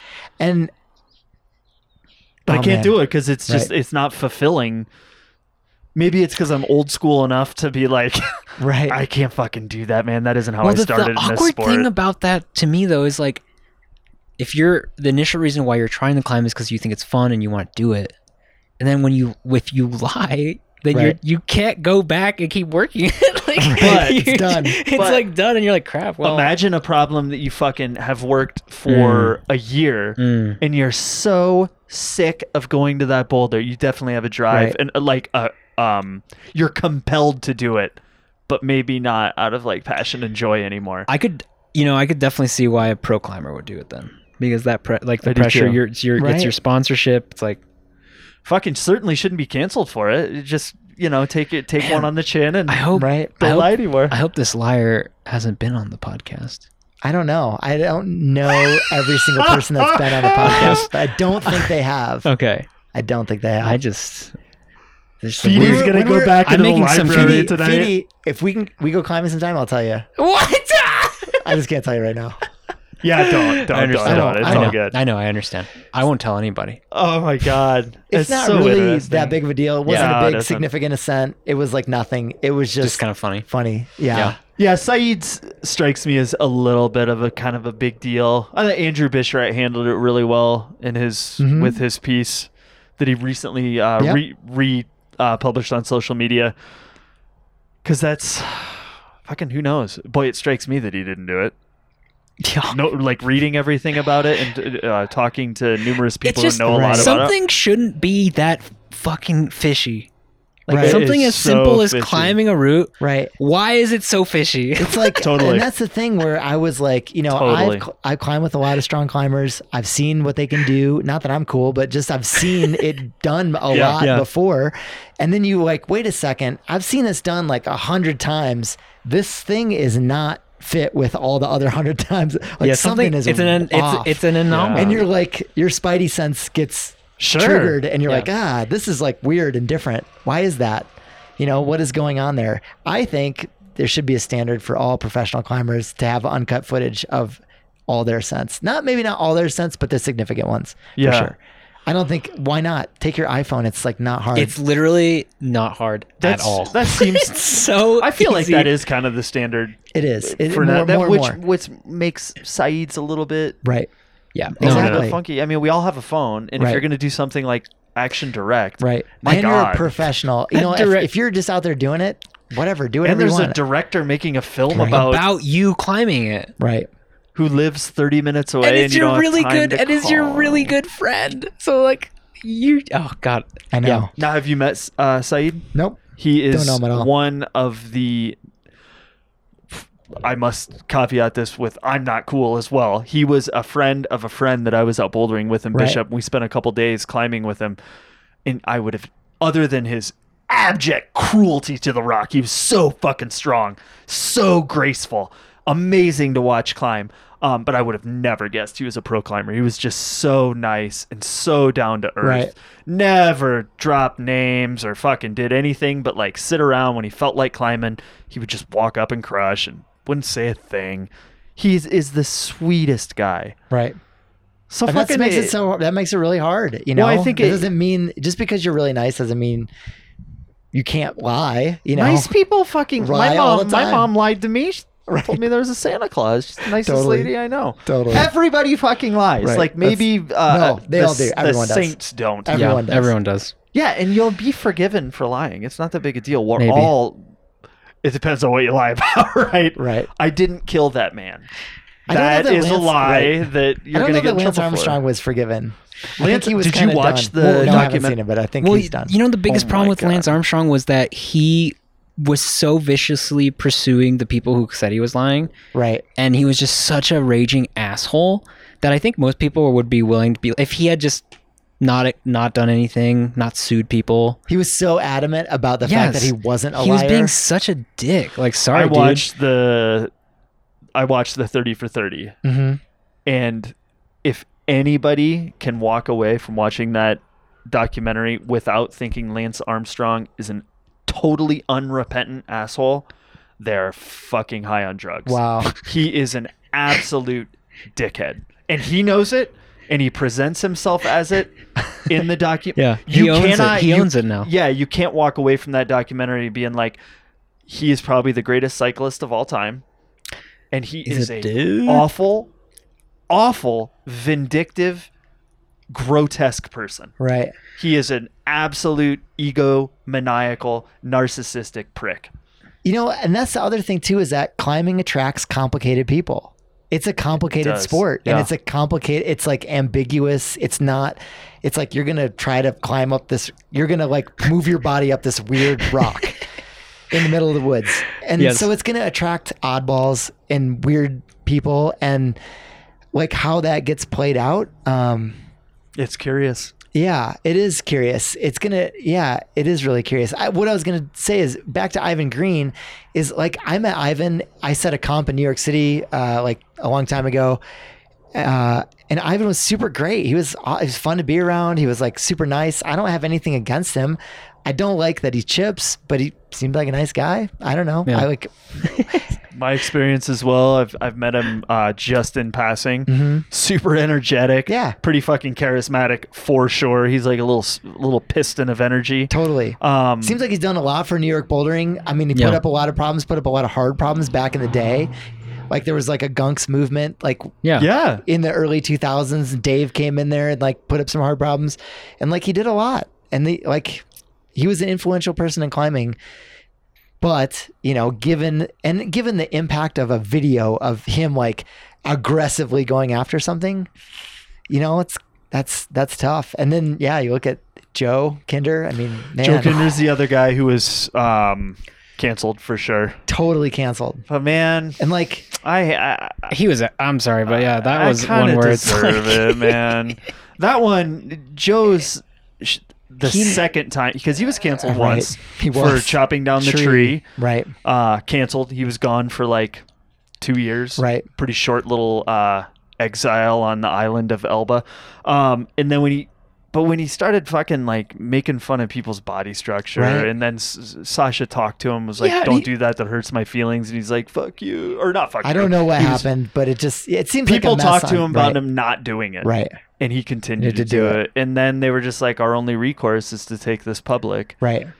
which is harsh. It is super harsh. I mean, But it's man, completely inappropriate. so inappropriate. And you're a pro climber, but Joe's always been nice to me, always been fun Yeah, to be even- around. I haven't seen him in years, but I have nothing necessarily personally against him at Yeah. all. He's like a nice guy. Yeah. But like that sucks that he did that. And even Sasha in her post where she was like making it public, she's like, "Yeah, I don't really get what's going on because Joe and I are always he's always really nice to me in person, right. and he's like posting these horrible things about me behind my back." Like Boy, that was a weird one. that was a weird. I I feel like the companies were like, well, I guess we got to cancel you.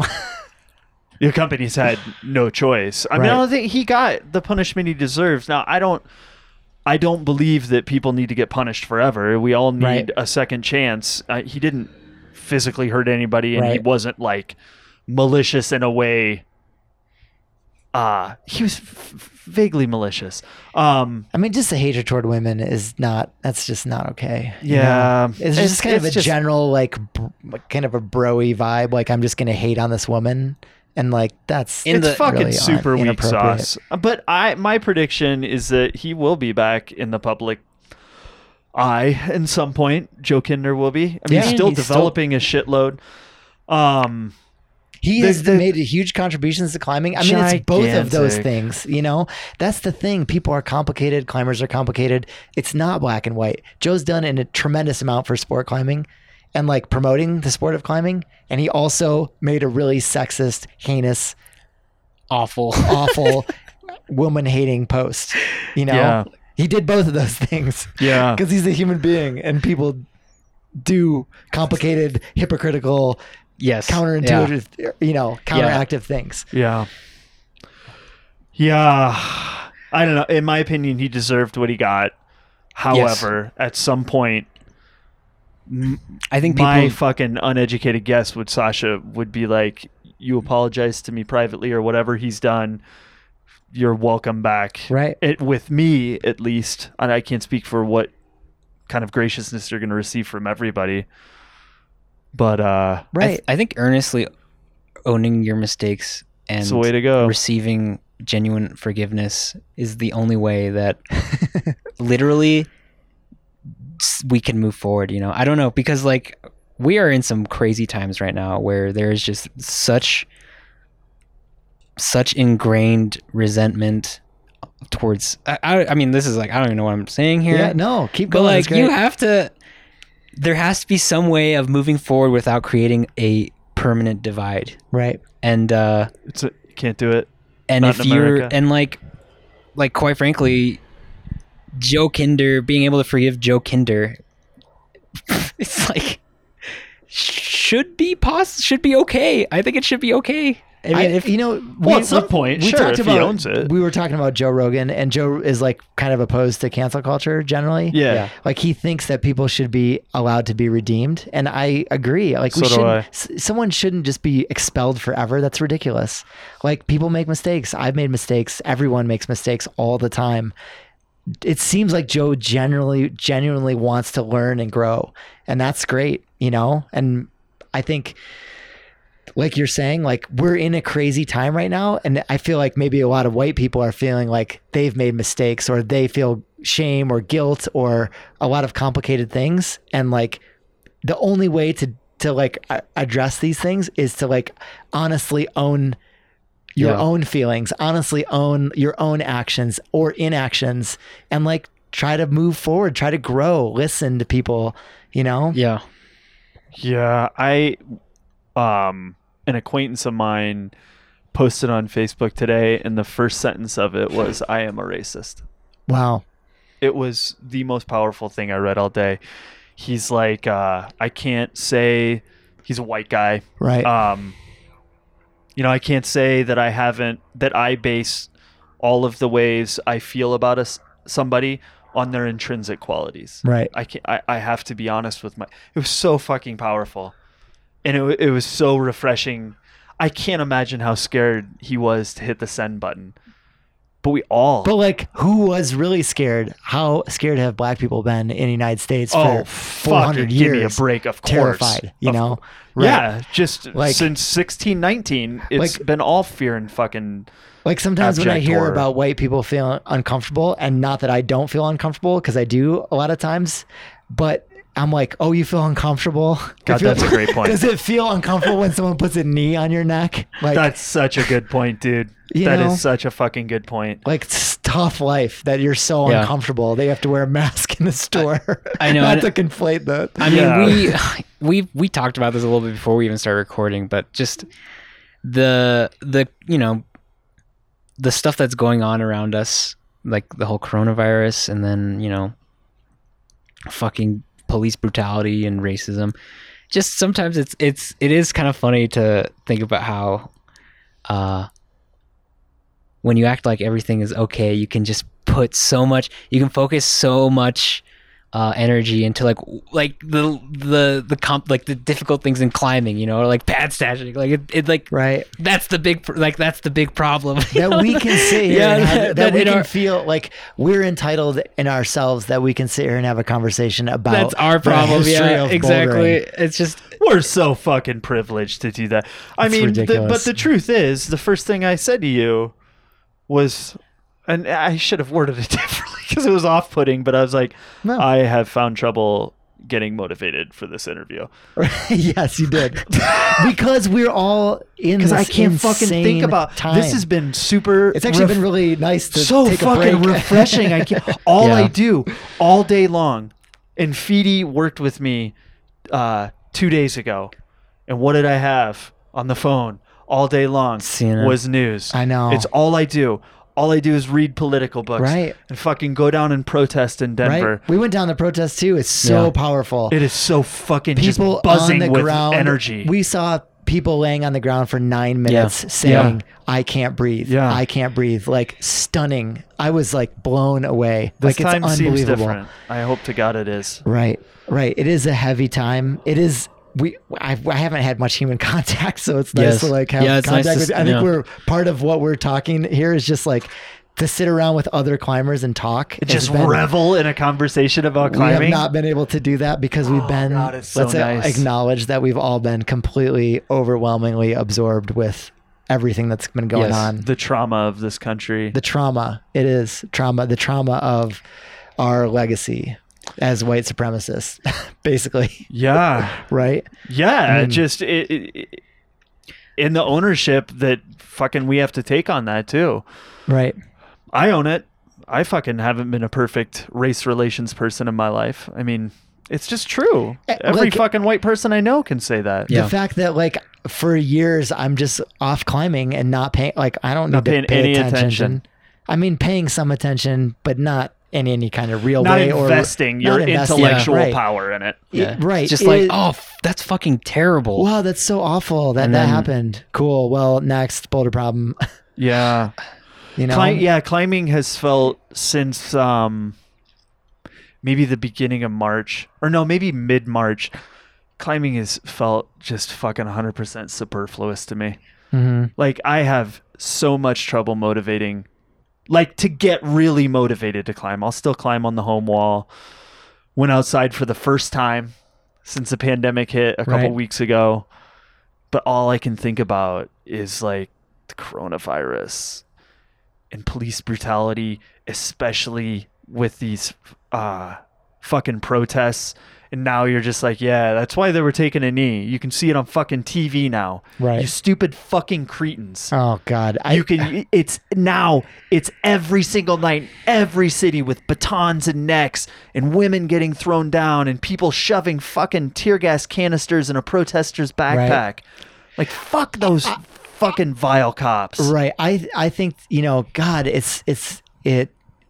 sucks to see businesses destroyed. No one really wants to see that. I agree. But the killing of innocent black people by police officers absolutely has to stop. And it is on us to we are complicit. We're like, that goes on some other part of town. We don't have to deal with it. I'm going to go climbing. Yeah. I think it's really putting it in a way that hasn't happened before, because we talked about the 92 riots. Yeah. That it was forefront with Rodney King, but it's something is a little different. It feels like this time, which is The Rodney King stuff felt like, when something happens in like glitzy LA in the early 90s, that just felt like a different reality. right. Because I really remember the Rodney King riots, and they were just so awful. And the Rodney King beating was awful. That was also strangely Horrendous. just fucking grotesque. And then all the cops got off. This seems a lot different. It does. Seeing somebody die. It is. That video is disgusting. I can't. I one haven't- of the I haven't worst. Finished it. I've seen a lot of weird, awful things on the internet, sadly. Yeah. Yeah. And that is one of the worst things I've ever seen. It is humanity deflating out of Yes. a soul. It It's- is just awful. Ugh.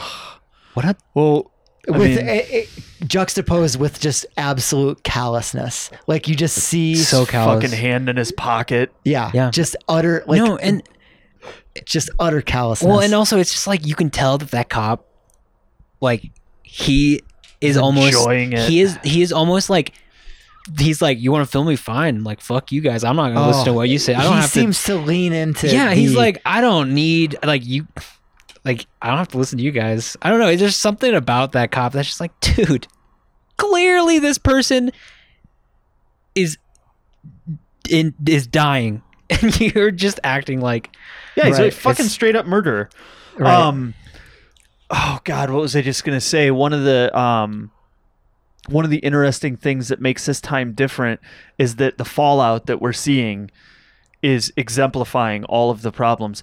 I remember just 2 or 3 years ago during Obama's presidency, there were fucking like debates about the term systemic racism. Right. Do you remember those kind Totally. of floating around the internet? Nobody really got to system-wide. I don't know if it's like systemic. Right. But now, Right. everything that is happening to cover up, to quell loud voices, is all just entering case proof after case proof Right. that it's systemic. Like the fucking coroner in Minneapolis saying, Right. "Oh, he died of a precondition," and then another coroner that was hired by the family is like, "No, it was asphyxiation Literally and getting his watch the back video, crushed." You watch, yeah, it's like, And then the you fucking DA, the Minneapolis DA, wouldn't fucking indict the other 3 cops. So Keith Ellison, right. the fucking attorney general of a state, has to step in. And he was fucking late. But he had to step in and be like, I mean, obviously they're complicit in murder. Right. So everything we're seeing now is just further exemplifying the problems that people have been denying. Like when people say, "Oh, there isn't that much police brutality."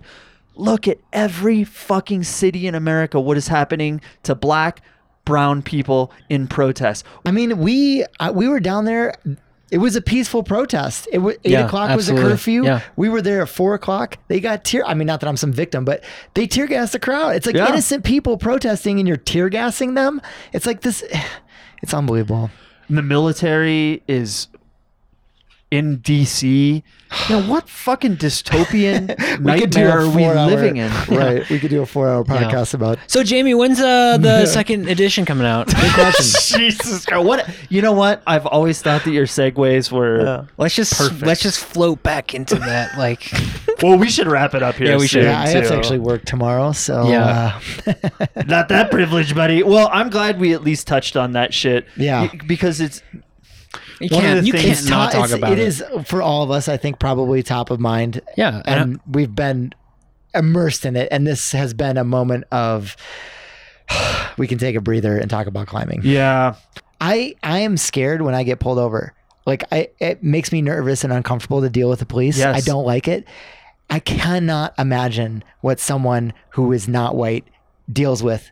Like the doubt. That is the, like, exactly right. My car's full of climbing shit. It's like there's like wrappers. It's like a mess, and I'm like, my tags are expired, and the cop's like, "Oh, see, your tags are expired. Well, let's run your plates. Oh yeah, well, go get those taken care of. Here's your warning. There's your warning." And I'm scared, and I cannot imagine how someone feels when You're reaching for your wallet, you get shot. Like I'm reaching through a pile of like climbing shoes and chalk and like, oh, let me see if I can pull my registration out. What someone must go through. It is unreal. That is like I feel scared, and it's nothing. Like I'm not scared that I'm going to get shot at all. Yeah, it's a level that you can't comprehend. I can't even comprehend. Neither can I. And that is like ridiculous amounts of privilege. Yeah, you in can never one say... instance in my life, you know? Yeah, you can never say as a white person, like, I understand the pain you're going through. Right. Because you don't. I don't. You can only have empathy, and you can only place yourself in a position to be an ally. And in right. all ways. And listen, you know? And just fucking, listen. yeah, shut up and listen. What? Yeah. And read. Right. And Totally. study, and try to better yourself and improve that shit. I fucking have a long ways to go. Right. We all do. We all do. Oh, man. Well, I think the unfortunate thing about all of it, I think it's going to be a long, hot, like Yeah. 1978 New York style summer. Totally. I don't think we're getting out of this one for a long time. Not with the leadership that we currently, the lack of leadership that we currently have at a national and It's even depressing. even at a statewide nationally elected position like senators. We have no fucking guidance. We have no leadership, and we have no pole star of morality. We Dave, can't fucking rely on... Why aren't you doing a political podcast? I dream of turning this into a political podcast all the time. It's all I do. Like, I climb and I fucking read and try to study Politics. about politics. Right. That's all I fucking do. And write about climbing poorly. But this was like, you're right, dude. What a gift. It totally went over my head Right. how fucking happy I was this entire Just time to talking talk about this. climbing because I haven't done it in like 2 months. you Yeah, know? even us, we get together every 3 Oh. weeks to do this. Right. But since the George Floyd murder, I felt just Breonna Taylor, George Floyd, Ahmaud all the Arbery, countless Castillo. other people. Right. Jesus Christ. just hundreds in the hundreds upon hundreds Yeah. who didn't have a fucking camera handy, Right. who was buried in some fucking police Yeah. In log. the 60s and 70s, and people that names will never know. You know? Never ever know. Just died because they were resisting arrest, Right. quote unquote resisting arrest. When the reality is, there's a fucking racist cop who's our cops. We're raising cops who have spent the last 2 decades at war. We are in a society, a culture of fucking warfare. Right. We're still at war. Militarized police. Militarized police. All of these vets come back, and God bless them. I'm not saying you're not a good person. I'm not saying all cops are bad, but there's a lion's share of these cops, a fucking wide swath of cops who come back, who have been militarized. They know how to take orders. They know how to give orders. They're not afraid of death and blood and fear and terror. And they say, what could I do well? I could be a cop. And they spend less time at a police academy than a fucking chef does to go to culinary school. It's crazy. And then they hit the roads with weaponry that the military gives them because they don't have use for it anymore, and they have a contract with police stations to give them. So we have these jeez. So about the V14 I wanted to know. It's fucking Wait, balls. I agree. We should wrap this up. Yeah, we got to. The guidebook. It's Yeah, for probably real. When going do to you come think? out. Oh, yeah. We're hoping that it will be out early next spring. Cool. Oh, sweet. Nice, man. How much more work do you have to do on it? Quite a bit. Yeah.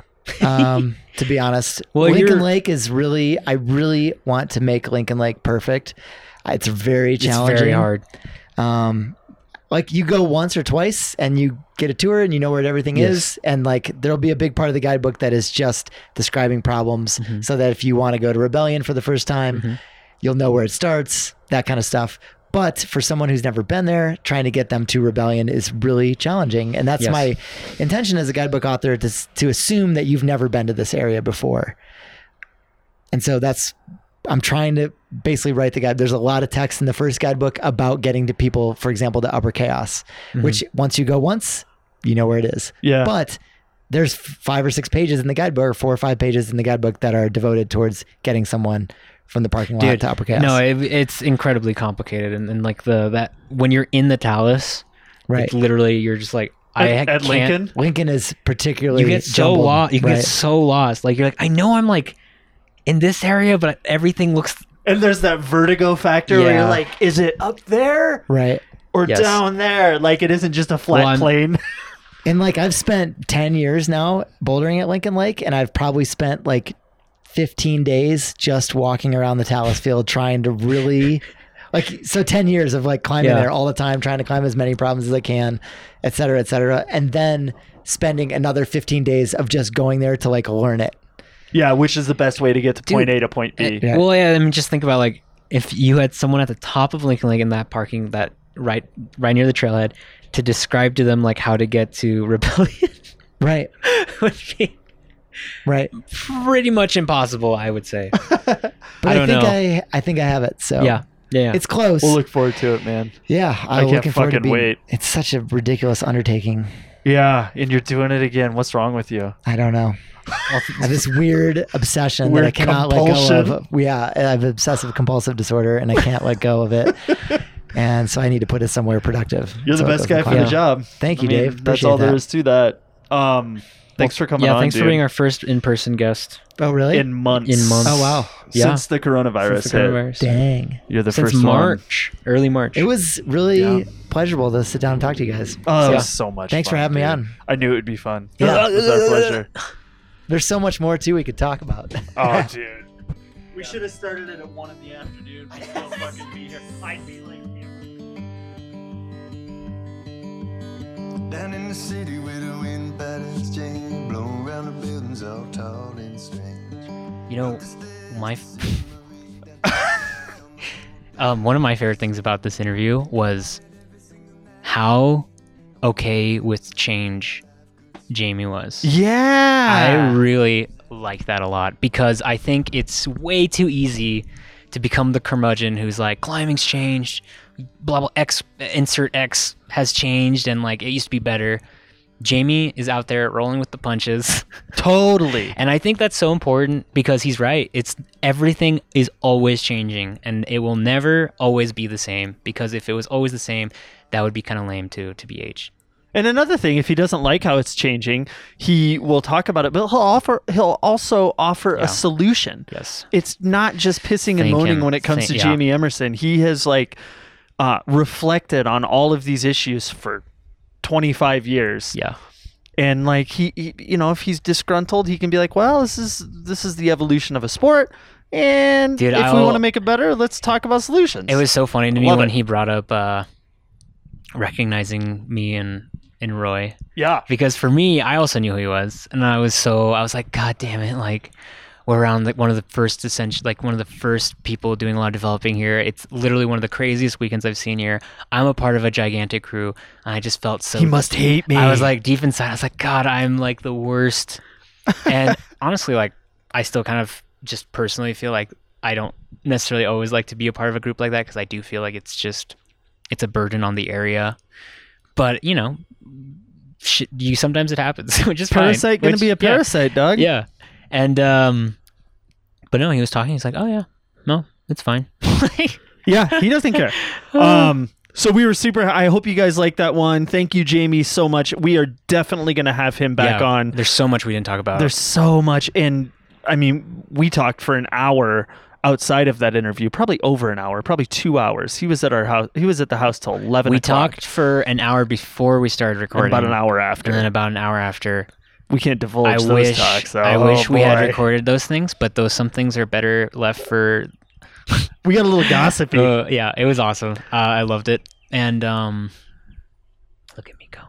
Anyways, We're looking at Feedy's dog lounging in the sun. We're outside so because happy. the coronavirus is still here and likely Yeah, to never- come back with a fucking force in some areas. Anyway, we're not going to talk about that anymore. That was a really long episode, so let's just call it. Yeah. If you guys want to get a hold of us, as always, we're on Instagram at the Thundercling. boom. And we, if you want to write us an email, we are at www. Well, it's not www.